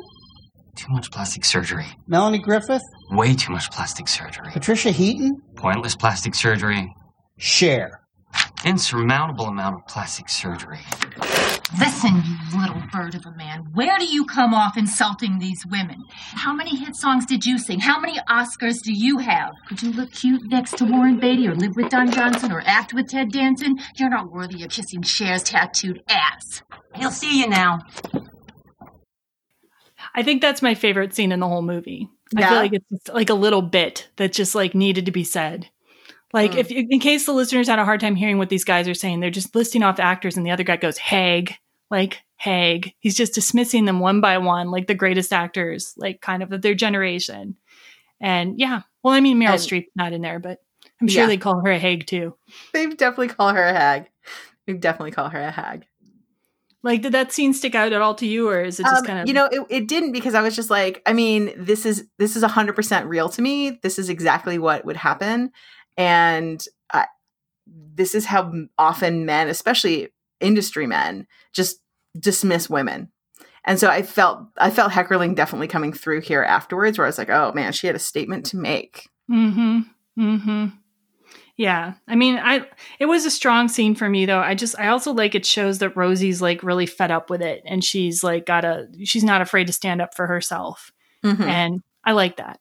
And then we're going to now go into the spoiler section so we can tell you what happens next. So the spoiler section begins now. If you've not seen this movie, I saw it on Amazon, so I believe it's available there. You could check it out and then come back and rejoin us. Okay, so Now we're in the spoiler section. So after she's told off these guys in the lobby, she goes into the office of Fred Willard and she finds out that You Go Girl is being canceled to make way for a new show starring Adam called The Shizzle. The Shizzle. Yep. What? Yeah. And after this meeting, she also has received this like DMV notification, supposedly, with a picture of Adam driving with Brianna, like leaning on his shoulder. And we, the audience, know that Jeannie, the evil secretary, has produced this, but she does not know this. We do know that, right? Yeah, we see her making it. Yeah, we see her that she's doing it, and you're like, oh, of course, she's the devil. Okay, this is what's going to happen. And then Rosie like feels like just too much stuff has like piled up. Like he's gotten this show without telling her about it. Like she's gotten this DMV notice. There was that previous thing with the photo on his phone. And so she is having serious doubts and they get into a fight. Man, I really have loaded all the clips in one place. Sorry, audience. All the clips are here. But here's a clip of that like fight that they get into. And then Nathan, the ex-husband, shows up. It's not what I heard. I knew this would happen. You're a big shot. You're on TV. So you want to get back at all the females who didn't appreciate you in high school. So you have to get all the cute young girls you possibly can. I don't want cute young girls. I want you. All right. Get out. I am too old for these high school dramatics. You're the one that's acting adolescent. Hey, how are you two kids getting along? Oh, God. Please tell me you're wearing shorts under that. Yes. But they're just cut really high. Besides, I've got good legs and a great butt. Yeah, well, that's what everyone says. There's Nathan. What an ass. Hey, don't let me interrupt. He was just leaving. No, I wasn't. Get out. We are done with this discussion! You can tell when she's really angry. Her voice gets all high and squeaky. Yeah. Look, I'll admit, something sketchy's going on. I've never even been in a car with Brianna. But if you don't believe me, we've got serious trust issues. Exactly. I always said that. What has this got to do with you? Only everything. This is the first guy you've dated in 10 years I can actually hang out with. And I do not want you making the same mistakes with him that you made with me. I am trying to be Bruce Willisy. Which is weird, because I'm trying to be Ashton. Which in turn would make her Demi. Yeah, or Demi. No, I think Demi. Well, everyone says Demi, but I actually matter what. Yeah, I think it's Demi. Is she nice? Yeah, she's very nice, but I think she says Demi. I don't think she cares, actually. But Demi. What are you two idiots talking about? I am not Demi. You are not Ashton, and you are definitely not Bruce Willis. See how high it gets? Yeah. After my bachelor party, only dogs could hear her. What do you think of that scene? I'll say that I personally like scenes where ex-husbands stand up for the new guy that you want her to get together with. I actually really liked this scene. I was like, you know what? This scene was the most realistic, probably like fights breakup scene from like this kind of couple. And I really did like how the ex, was like, hey, I used to be with this person. We still have a good relationship. She's great. Like that's essentially the tone. And I really did appreciate that. Yeah, and I like when the ex gets along with the new guy. This happens in Stella too. Like Winston meets her ex in that one too. And yeah, I like that dynamic. I should have looked up when the Demi Ashton Bruce Willis thing was going on. Like I can't remember. Oh, I don't know at all. Yeah. Yeah, but that does seem a little dated now too. Like in my opinion, like that was a while ago. Yeah, but I do like when she's like, and you are definitely not Bruce Willis. Yeah, though. that made me laugh again while we were doing this. Like, yep, you are definitely not. John Lovitz. Yeah, and so they're broken up, and the show is being dismantled. There's this whole montage to the song "Alone Again Naturally" by Gilbert O'Sullivan, which is kind of an older song, but I love that song, to be honest. Yeah, it was also a good fit. It's a good fit there. The soundtrack is pretty random though, which we may talk about later or not, but yeah, pretty random. But the show's being dismantled. And then Adam finds out that Rosie isn't working on the new show, The Shizzle, and he demands that she be involved or he won't work. Apparently, he believed that the agreement was that everybody from You Go Girl was going to be on The Shizzle. And they only brought over a couple of trendy writers, Jeannie, the evil secretary. Yep, and him. Yeah. Yeah. And so Rosie is then given an offer to work on the show. She initially refuses it. And And then I'm not sure if I have the plot order in complete order here, but she eventually agrees to participate if they get rid of Jeannie. And she tells this to Fred Willard while she's in his office. And then Jeannie emerges from under like the desk. So this scene is actually done really well, because what happens is you walk in and Fred Willard sells this so well. He gets up and he's super uncomfortable as he's tucking his shirt back into his pants. Yeah. And you're like, what the hell was just going on there? And so when she pops up, you're like, okay, well, that's what was going on there. Yeah, it's very subtle though. Yeah. It's very subtle. He sells it so well. Yeah. And so he agrees to get rid of her, and she's like, Jeannie's super angry. And Jeannie and Rosie have like this brief, like kind of hair pulling cat fight, like literal hair is pulled. Like, well, I mean, not literal, like in the world of reality, but in the world of the movie. Right. Jeannie goes, you dried out old bitch. And then Rosie says, I'm sure you could get your old corner back on Hollywood Boulevard. This is some serious like cat fight. Like, yes, this is some serious shade that has been thrown. But once again, we have these overtones of kind of like, slut shaming. Yeah, 100%. Like, you're like, okay, all right. Now with this, she did just catch her giving a blowjob, potentially, probably, to the president of comedy, so that she could probably make her way, up in the world. This is also though, like today, this would not play at all, because it's like a Me Too situation too. Yeah. Like you could make the argument that he's like using these women, in his company. Yeah. So it's like a very awkward scene in certain ways. Like it's the time it was made, it's perfectly normal scene, I think. But now it'd be a little bit like, I don't know. Yeah. But now it's one of those scenes that gets really aged and you're like, ooh, that's uncomfortable. Yeah. And like, Rosie kind of wins the fight in that she's the one who gets her way, and she's holding a hunk of Jeannie's hair. But then like Fred Willard's character says, wow, that was fun. Like, right? And it's like, yeah. And you're like, wow, this is really super uncomfortable now. Ugh. It's like these women disempowering each other just totally plays into men being in charge of things in a way. I feel like is the message that was trying to be shown there. I don't know. Maybe it's not. I'm hoping that was the message, and it wasn't just this was going to be a scene. This is how we're going to move the plot forward. Yeah, I feel like there's an element of that, like a critique of like when women tear each other down, guys are just sitting there enjoying the show. Like it's fun for them. Yeah. Okay, so then Rosie finally puts together also that her evil secretary Jeannie has been photoshopping images to create the fake pictures with Adam in them. Like she puts this together because she sees that Brianna was filming at the time that the supposed DMV photo was taken. And then she remembers times in the movie where she saw Jeannie showing off her Photoshop. And I'm like, how would she have not put that together sooner for me? But like, isn't this actually spawned by the idea that Izzy has to tell her? Oh yeah, that's right. Because Izzy's the one who's like, girl, mom, do you understand that like, she's horrible and she's been probably doing this passive aggressive or something. Yeah. And that's when she's like, oh my God. And she's like all these, once again, she has like, we see into her mind where she like sees all this stuff that happens where this would be a time where I would expect Mother Nature to come and talk, which is why I'm so confused. Yep. So confused.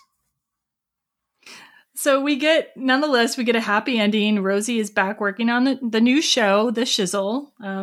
Rosie and Adam get back together. The last scene we have is set at Izzy's school talent show, and Dylan is the MC. His main contribution seems to be saying, I'm Dylan and I'm an alcoholic. Yes. And wearing a fedora. Yeah. Yep. And then Izzy, like as you mentioned, like Izzy then gets a chance to sing one of her many parody songs. Yeah.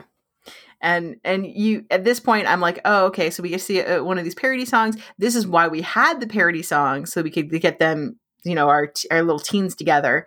Oh, okay, all right. Yeah, because Dylan's really impressed by her. Isn't It Moronic cover of Ironic, where she talks about President Bush and climate change and Michael Jackson's Neverland Ranch. That's right. Just like all the things. And then in the audience, like Rosie's like ecstatic and clapping, and like John Lovitz keeps saying, "That's my daughter," and yeah, it's a whole thing. Yeah, I mean, it's definitely a weird scene, but like at this point when you talk about like smiling, I smiled and was like, good on everyone. Okay, all right. And then Rosie's like watching Izzy like getting together with Dylan, and she's talking about how nothing that she accomplishes can compare to how she feels when Izzy is successful. And then Mother Nature and her like having a conversation basically. And Mother Nature's like, I designed it that way. Like, so that when one generation gives way to the next and like, this is what you're making room for basically, which is, I guess, kind of trying to wrap up all the threads of this movie together. Yeah. So I was like, you know, this is okay. Like, I'm okay for this ending, I guess. And then Mother Nature showed up. I'm like, what the hell? I thought we were done with her because it was better without you. Poor Mother Nature. Yeah. So not right in this movie. And then but even then it doesn't get tied up completely neatly because then Rosie says she still wants to do fun things and not like act like an old woman and whatever. And they're still kind of having this discussion with each other, this dialogue. So I think if there was a sequel, we'd still be stuck with her, like hanging around. Yeah, probably. Okay. So yeah, I guess you already answered this, like whether you felt satisfied by the ending. Like you said yes until Mother Nature showed up. Yeah, I was like, well, you know, it's fine. And then Mother Nature, I'm like, ugh, okay, well, that ruined it. Bad taste in my mouth. I felt pretty satisfied by the ending. I would have liked to have seen like what the shizzle like was actually like. I would have liked to seen a clip from that. I think that would have been interesting. Like maybe in the end credits. Yeah, I mean, I'm pretty sure that show doesn't make it past its pilot. It's not picked up because it's going to be crap. Yep, it's going to be the other kind of shizzle. Yeah, it's going to be the other shizzle. Absolutely. And let's see, what do you think would realistically happen to a couple like Rosie and Adam? You know, actually, I could see them continuing on for a bit of time, and then at some point, Adam's going to be like, I need to be with somebody who is either more secure with our relationship together, because I don't think she's secure in this relationship. I think that she still feels, whether it's been said or not, old. She doesn't feel comfortable in the relationship, and then at some point, also, you know, he might want to have kids, or who even knows, that conversation might come up. Yeah, like I think it would depend a lot on whether he wanted to have kids, but since we know very little about what he wants, like it's hard to say. Yeah. But I think they could have like a good working relationship and like Once again, enjoy each I other. think they're going to be great friends forever. Yeah, and I think they could work out, but we just don't know enough about them. Yeah. Yeah, you definitely don't know enough about Adam. Yeah, 100%. Okay, so we were going to talk about a few more themes in the movie. Like mainly we're going to talk about this idea of like what is natural when it comes to aging. So this is brought up like right at the beginning of the movie, and then it pops up occasionally in the movie, like we mentioned, like with mentions of plastic surgery, dating and fertility, and moisturizer, skincare. So like it is a through line. There is a through line of this, like, can you age gracefully? How do you age? And what is age anyways? And I think that they're doing this, and I think that Heckerling is doing this in a way to show that, one, that she was feeling old in the sense that people were telling her she was old and she was feeling her age, especially in an industry that, thinks youth is amazing. Yeah. And also that, she's working in an industry that as a woman, as an actress, once you hit an age, you're definitely not working. Yeah. Or you're working in roles that are like very different. So I think that that's a huge thing that's going through there is whether, what is natural, what is unnatural, what do you have to do as a woman that men don't have to do? So this is one of the things I found kind of weird is like all the plastic surgery is done to a dude. Yeah, in the movie. Yeah. In the movie. Whereas in reality, dudes don't do that much. They're doing more and more, but they don't do as much nearly as women are pressured to do. Yeah, for sure. And like plastic surgery surgeons will actually tell you that the reason why they're moving into the men's realm is because they've tapped out in the women's realm. And so they need to gain more eyeballs. Okay. So is it that women are getting less of it, or they've just already had it done? They've had it done, or they are getting less of it. Women are at this stage, they're still having plastic surgery, but you're having like more mini stuff done. You're not having anything large. And now with the world of injectables and the high-powered facial things that we can do, more machines that we can use, you don't have to do. If you've taken care of yourself when you're younger, you do not have to do the things that you had to do as a baby boomer now. If you take care of what you have, you will have it for a very long time. Things like staying out of the sun, which I'm terrible at. Staying out of the sun, eating right, making sure that you're on the proper skincare so that you're protecting your barrier. So people are over peeling. This is a big issue. People over peel their skin all the time. They over braid, they over scrub. And that's great for the cosmetic industry because long term, we're going to take all of your money because your skin's going to be thrashed. So like, I wanted to address this topic specifically, like about the movie with you, because you're a skincare professional. So like in terms like the movie saying that there's like such a thing as natural and unnatural beauty, and like Mother Nature's kind of being very judgmental about people trying to look younger. So like, what's your opinion about like the value of natural versus unnatural beauty? Like, I don't even like to use the word natural per se, because the idea of natural is like, in my land, like completely a lie. There is no like natural beauty. Almost all beauty has to be worked at a certain time. And when you talk about natural when you talk about skincare and stuff, you know, this is just some broad term that could mean anything. So this is some really weird thing. Cause like, as I always tell clients when I'm talking to them about natural, I'm like, natural is dog poop. Natural is mercury. You know, these are all natural items. You don't want them on your skin. You don't want them in your body, but they're technically natural. So I think that when in this context, we're talking about natural, the idea of what you have to do to kind of stay looking healthy. It's less about, we've moved from the idea of like, I want to look naturally beautiful, but the terms have become more like, I want to age gracefully. Mm-hmm. I want to continue to do what I can to make myself look the best I can. So Mother Nature's character in the movie is kind of arguing that you shouldn't do any of that stuff, basically, I feel like. And your philosophy would be more like you have to do something. Yeah. So explain more about what your philosophy would be then. So my philosophy, you have to do something. You have a certain level of, you know, your genetics and your epigenetics will help you will help you stay looking young, feeling good. But the reason why people are looking so much better now than they did before is because we just have the ability to give you the right skincare, give you better food, understand how to take supplementation. We understand how to do those things. And you need to do those things if you want to look good long term. There is a cliff that you fall off, mm-hmm. and all of a sudden you just look old. Mm-hmm. There is no way of getting around it if you have not taken care of yourself. And if you don't continue to take care of yourself, it's like a car. Your car drives really well and then kind of starts having a little bit of problems here and there. And then one day you're just like, it's broke. It's not worth fixing anymore.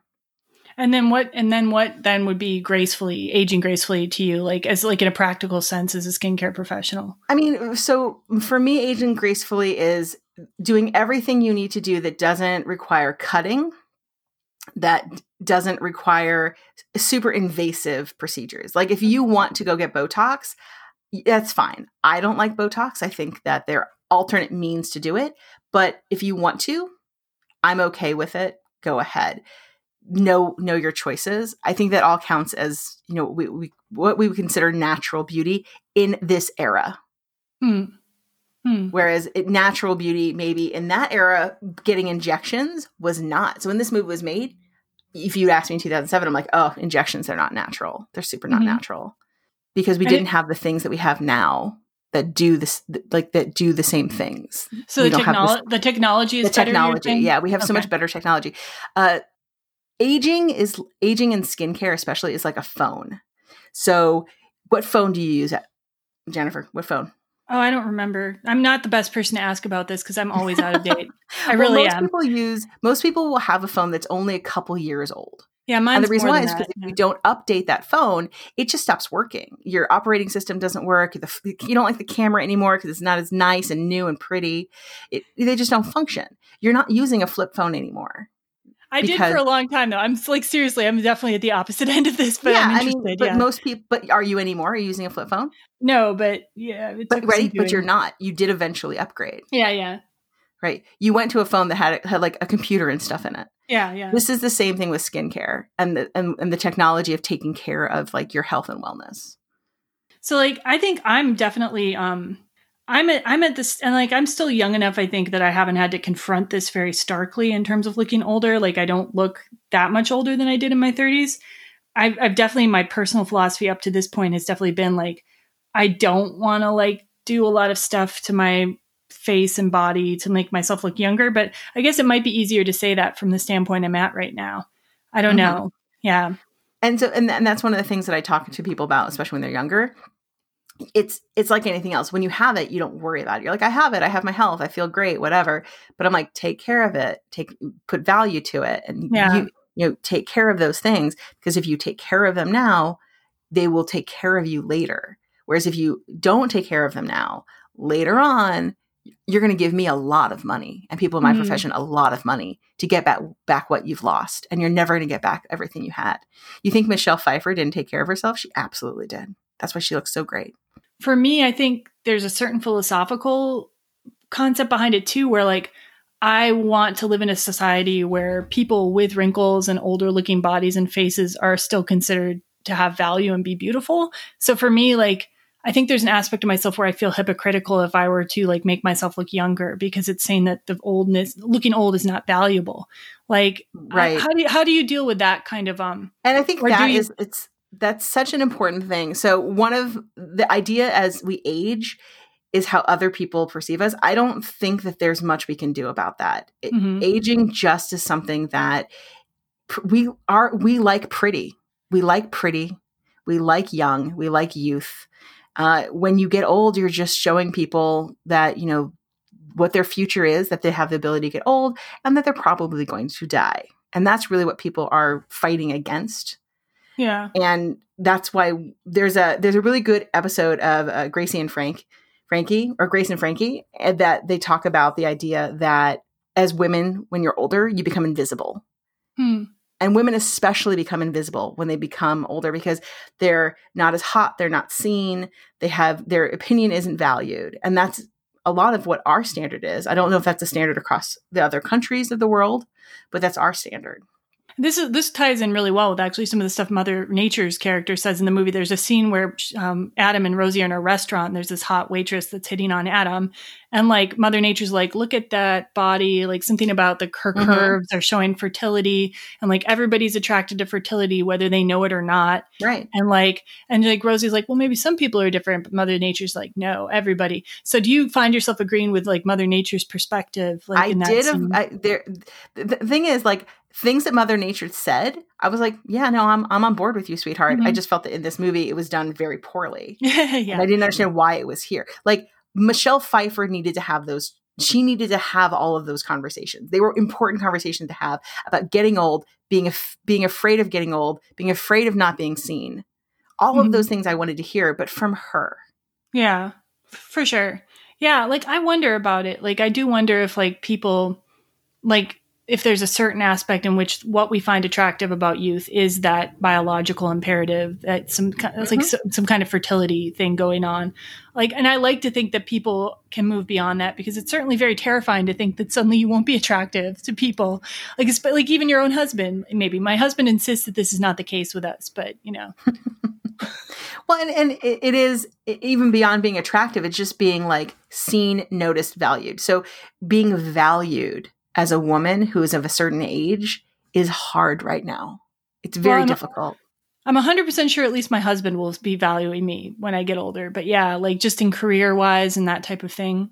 Yeah, like men can dress like hobos when they're older, and it's still fine, whatever. Women have to start they're like, oh, you really need to take care of yourself. You have to look better, dress more appropriately. And women are like, why does it matter? Well, because sadly, it's how other people perceive you. It's not how you perceive yourself. So for you, like beauty and like taking care of your skin, for example, can be a way of just like making sure that you are valued by society. Would that be? It really is.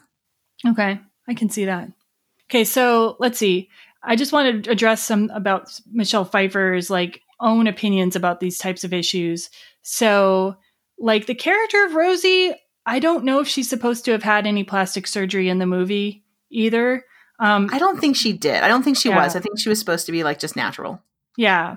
And Pfeiffer herself is quoted in July of 2021 as saying, quote, "I'm not saying that I won't have plastic surgery at some point. I think that it's harder and harder the older you get to say never, especially being in the public eye. I think that if people actually want to do something here or there, who cares? If it makes them feel a little bit better about themselves. What I object to is too much and really bad plastic surgery. When I think it becomes a distraction and when people don't look like themselves anymore, as long as it doesn't overtake them." End quote. Yeah, so that's what she actually was quoted as saying about that issue. Yeah, and I was impressed that she even would say that much about it, because even for any star to even talk about the fact that they could potentially have plastic surgery. Now, she's obviously had some plastic surgery. Okay, she's had work done. Okay. I just want to make it clear. This is your opinion, and it's not necessarily. This is my opinion. It is not out there, but Yes, but honest to God, like this is what I do for a living. And you can, if you look, you can 100% see it. So there's a difference between plastic surgery and filler work. And that's important because she's had a bunch of fillers done. You can tell that she gets fillers. She doesn't get overfilled. She does very nicely, but she has had a nose job 100%. Okay, I'm gonna reiterate just because of legal, because this is not the official opinion of the Every Rom-Com podcast, but this is Sybil's personal opinion on the matter. This is my opinion, being a trained professional. Okay, I'm not agreeing. I understand, disagreeing but with you. yes, Yeah. You look at that woman. Look at her pictures from when she was young, and then look at them as she's older. Bridges don't happen. They don't age like that. Your bridge gets wider, not thinner, as you age. That's interesting. I look. Your forward nose to having, will expand and spread. It will not. I look forward to having a bigger nose personally. Well, you're going to have a nice big one. Don't worry about it. Yeah, I'm good with that. We all do. Okay, so let's see. Other things that Michelle Pfeiffer has talked about aging and beauty. So she told Oprah Daily, quote, "You reach a threshold where you're fine with looking good for your age instead of looking young for your age, and I've crossed it. Would I like to look the way I did in my early 30s? You bet, but that's not going to happen, and I don't feel the same pressure I once did to do so. It's quite a relief, honestly." So just another thing that Pfeiffer, she's actually involved in organic and what she calls clean makeup, and she's become a board member of the Environmental Working Group. I just thought that was interesting that she's like actually interested in the beauty world. Mm-hmm. And she actually lobbied Congress in favor of the Personal Care Product Safety Act, which seems like I don't know if it actually passed anything related to that yet, because as of June 2021, there was a press release from Dianne Feinstein of California, still introducing the Personal Care Product Safety Act. And basically, like a summary of what it does, she says, the Personal Care Product Safety Act will empower the FDA to review product ingredients and provide companies with clear guidance, including whether ingredients should continue to be used and if consumer warnings are necessary. It also requires the FDA to issue recalls on products likely to cause significant harm if companies refuse to do so voluntarily, an authority the FDA currently lacks. And it seems like this act has a lot of it has a few medical associations and then a bunch of industry people who are supporting it. I'm not sure why it would have problems passing, other than like industry lobbies can be pretty hardcore, but it seems like it has industry backers too, most of these end up being absolute crap and useless. I always tell people, just look up Proposition 65 in California and see the just bogus crap that is created for all of us.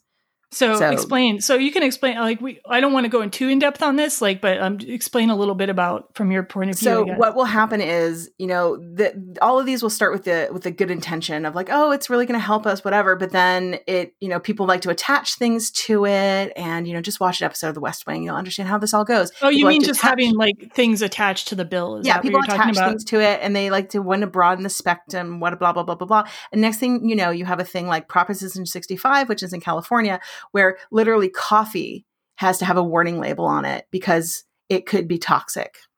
Pretty much you can't buy anything that doesn't have on Proposition 65, because it even came near something that at some point might have had some kind of what on this list of contaminants.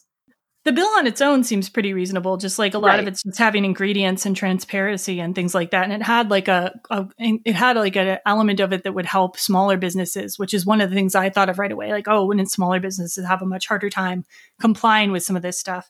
But like, so are you concerned with the bill itself, or like stuff? I'm always like, almost any of these bills turn out to be crap. That's how I feel about whenever I see these, I'm like, oh, it's just going to be a bunch of crap. It's going to be so hard for us to manage, because if we want to put something out, if the beauty industry wants to put something out, they're just going to do it. The FDA has virtually no power. They don't care. They only care about the things that they're told to care about. It's not like they police everything. Well, they only police something that somebody tells them to police. Well, I mean, that's what the bill is doing, is telling them to police it, essentially, though. They're not going to. The FDA only polices, so it'll be under the realm of the FDA, but the FDA only polices things when they're told to police it. So yes, you're required to put things into the FDA. So the FDA now has the ability to do this, but people are going to, trust me, skincare, people are going to find their way around whatever they want to find their way around. This seems like more like overall cynicism towards government to me. Than No, it's just skincare industry will do, I mean, yes, but Yeah. skincare industry is going to do what it wants. It always has. Well, anyway, Michelle Pfeiffer is like trying to like work with stuff like this to get the bill passed. And like also, I guess she created her own fragrance. And like the idea behind it was that it's like all the ingredients are listed. Like some people wouldn't list their ingredients, I guess, because they were afraid of their proprietary stuff being stolen. Mm-hmm. But yeah, that's the idea. Okay. Like one like tiny note I wanted to say about the movie too, unless you want to say more about the beauty industry. No, stuff. I'm good. Okay. So one more tiny note. I thought it was interesting that the assistant Jeannie, like her Photoshop is essentially her weapon. Like it's not called Photoshop in the movie. It's called Photo Fiddler Picture Editor. And like Photoshop, I guess itself was released in 1990. But I mean, throughout history, I guess photos have been edited and manipulated. That's like not new. It's just a different level of Different meanings of manipulating doctoring, images. yeah. Yeah. And it's interesting, though, that Photoshop was added to the Merriam-Webster dictionary in 2008 and when it essentially became a verb. And that like around that time was when the media had begun speculating about who was this person Photoshopped? Was that person Photoshopped? Is that a real picture of them, etc. So it's actually she was kind of ahead of the zeitgeist putting this Photoshop element into her film. That's one way the movie isn't dated. Although the actual technology her assistant's using is dated. Yes. I don't know. Did you think it was interesting though? That Photoshop was in there? I don't know. I didn't notice it, but then again, I just probably didn't pay much of attention. I think that it's interesting that you thought to look it up. Well, one thing that I thought was interesting about it is like Jeannie's actually using Photoshop like as a weapon, like against another woman. And I think so often in our culture these days, like the ability to Photoshop and manipulate images is often used against women rather than for women. Like even when it's making women look better and more appealing, it in some ways is making women in real life feel like, oh, I'm not as beautiful as that woman, you know? Yes. I'll never be as thin as her, or my skin will never be as perfect as her. When it's all really this like mirage. And like that's become even more of an issue with stuff like apps like Facetune, where people are like automatically just adding things to Instagram and Facetuning them before they're up there. And so it's hard to like, you know, to be happy with who you really are in the mirror when that's what the image is that you're expected to have. I agree. I mean, that is very much, and that we live in a world where we've now filtered and photoshopped so heavily that, you know, people will come in and be like, I want to look like this. I'm like, girlfriend, that's not real. That's like, that's fake. That's Photoshop. Yeah. Or as I say, that's Adobe. And the assistant is using it in this case to like make people either look unflattering or to incriminate people. And like people also use Photoshop for that. Like, so we've got now photo editing like being used like for deep fake porn against women too. So there's some amazing deep fakes. Oh my gosh. I follow a guy who does deep fake Tom Cruise, and it's incredible. Like I'll just watch and be like, this is incredible. That's like, that has like immense implications for the future though. Like what can we trust? Like you can't trust anything. That's what you were going to learn. Yeah. Can't trust any of it. Fake news. So good news, Amy Heckerling, you were ahead of the curve on you this. You certainly was. In a movie that's otherwise dated, you got it right on the nose. Okay, and then like just really quickly, like I felt like this movie had a lot of things that were both feminist and not feminist in nature. Like obviously, like we talked about in Clueless, there's always like a feminist element when it's a female writer and director lead, and you know, and just being female led. Yeah. And there's a strong older woman protagonist, which I love. She has complexity. She's not a jealous stereotype as a girlfriend. She's got a great mother-daughter relationship. And the daughter has complexity too. And they both talk about issues affecting women. And I mean, just for the Hague scene alone, I love that. It's like a feminist iconic scene to me. Mm-hmm. I wish it was more present on YouTube. I had to really dig to find it. And then we talked about not as much already, like there's slut shaming throughout the movie. It's made into a bit that Jeannie's sleeping with the head of comedy instead of being like maybe icky, problematic on his side. There's a really casual attitude towards eating disorders in this movie. And it's pitting older and younger women against each other. Like there is like teamwork in terms of like Rosie and her daughter banding together. But Rosie doesn't really have a female friend. Why doesn't Rosie have any female friends? It did freak me out. I'm like, how come you are so lonely? Yeah, except unless you count Mother Nature, her imaginary friend. Yeah, maybe the thing is what we find is that Rosie's actually mentally ill, and that's why they don't stay together. Yeah, that's the whole movie. Yeah. And then she's got this sort of gay best friend maybe. We don't even see them interact that much, but he's the one who more talks to her about the relationship than anyone, so I guess we'll call it that. Okay, so then really quick, we're going to go over our favorite scenes. And this movie is so all over the place that I think both of our favorite scenes didn't even make it in the plot summary. No, because it didn't even need to be there. It was so creepy and random to me, but I loved it anyways. Wait, creepy? Okay, I don't know if we're talking about the same first one. Tell the scene. Okay, so there's a scene where the little girls are like prank calling different celebrities. Like they call Matthew Perry and be something like, "So we're still friends, right?" or something. And then they call Henry Winkler. And like what's great about this scene, it gets better and better when you watch it more. He's sitting there reading Sartre and listening to classical music, and he's laughing at the Sartre. And he gets the phone call in his little like classical music living room, and the girls go, "Hey!" He corrects them. Yeah, what does he say? It's like he's like, no, it's hey. And then he just kind of shakes his head and like hangs up, and then he calls them back and he's like, "You're so grounded." And like, I don't know. I just love that scene. I thought it was so funny the way they set up Henry Winkler in his house. And then just the idea, it never occurred to me before, but if you were like the kid of like some Hollywood person, you could totally prank call all these celebrities. Okay, so that is where I have my trouble. And they do bring it up later when she's like, when Rosie's like, "What do you mean you were prank calling like my list? Who did you call?" And she like starts listing off people. And you're like, oh my God. As somebody who sees high profile clients and I keep everything locked down and it's super quiet and no one's going to know, I was so triggered. I was like, if anybody got a hold of my list and started prank calling my people, I would feel mortified. And that's just like such a betrayal of trust. Yeah. Yeah. Which is brought up. Yeah. But that's why I was like, there was part of me that like was enjoying that scene, but there was a whole other part that I was like, that they got this number from their mom, and that this is not the first time this has happened. And this is so sketchy.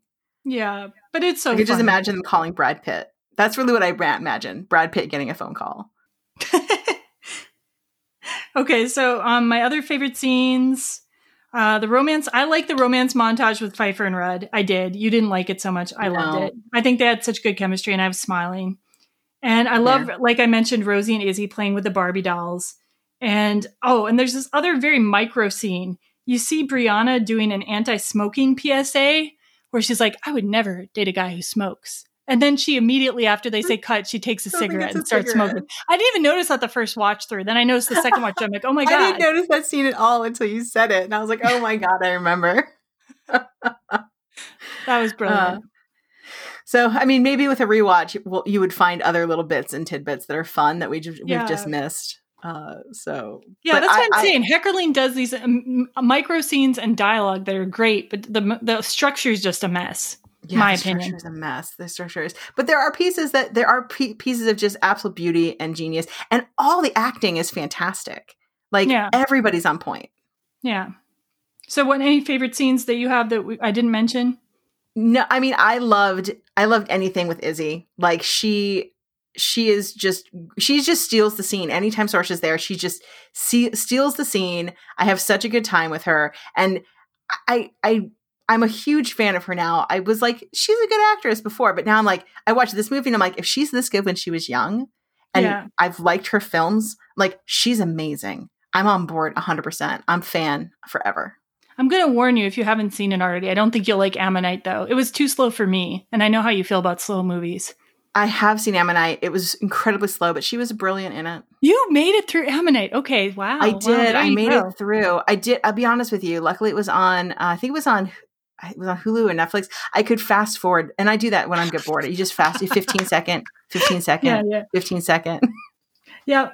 Well, I'll have to watch it now. If you can do it, I can do it. Okay, so I guess unless you want to say more about the film in general, we can do double feature recommendations. Double feature recommendations. And do you want to switch off, or do you want to do all in a batch? I can do all mine. You do all yours. We don't have that many. Okay, so for double feature recommendations, my first recommendation is Ant-Man and the Wasp, because this is my MCU recurring rom-com series. And I just think it's a fun thing to like watch how these actors have changed, how they have a different dynamic in this movie. And plus, I just recommend watching the Ant-Man films. They're really fun. I think some of Rudd's best work, actually, even though it doesn't seem like he's doing like much acting, I think he really does have to do a lot to like center this film in reality, where they have all this tech. I think he does a great job in the MCU. So I'd recommend Ant-Man and the Wasp, and I'm looking forward to seeing what they do with the upcoming sequel.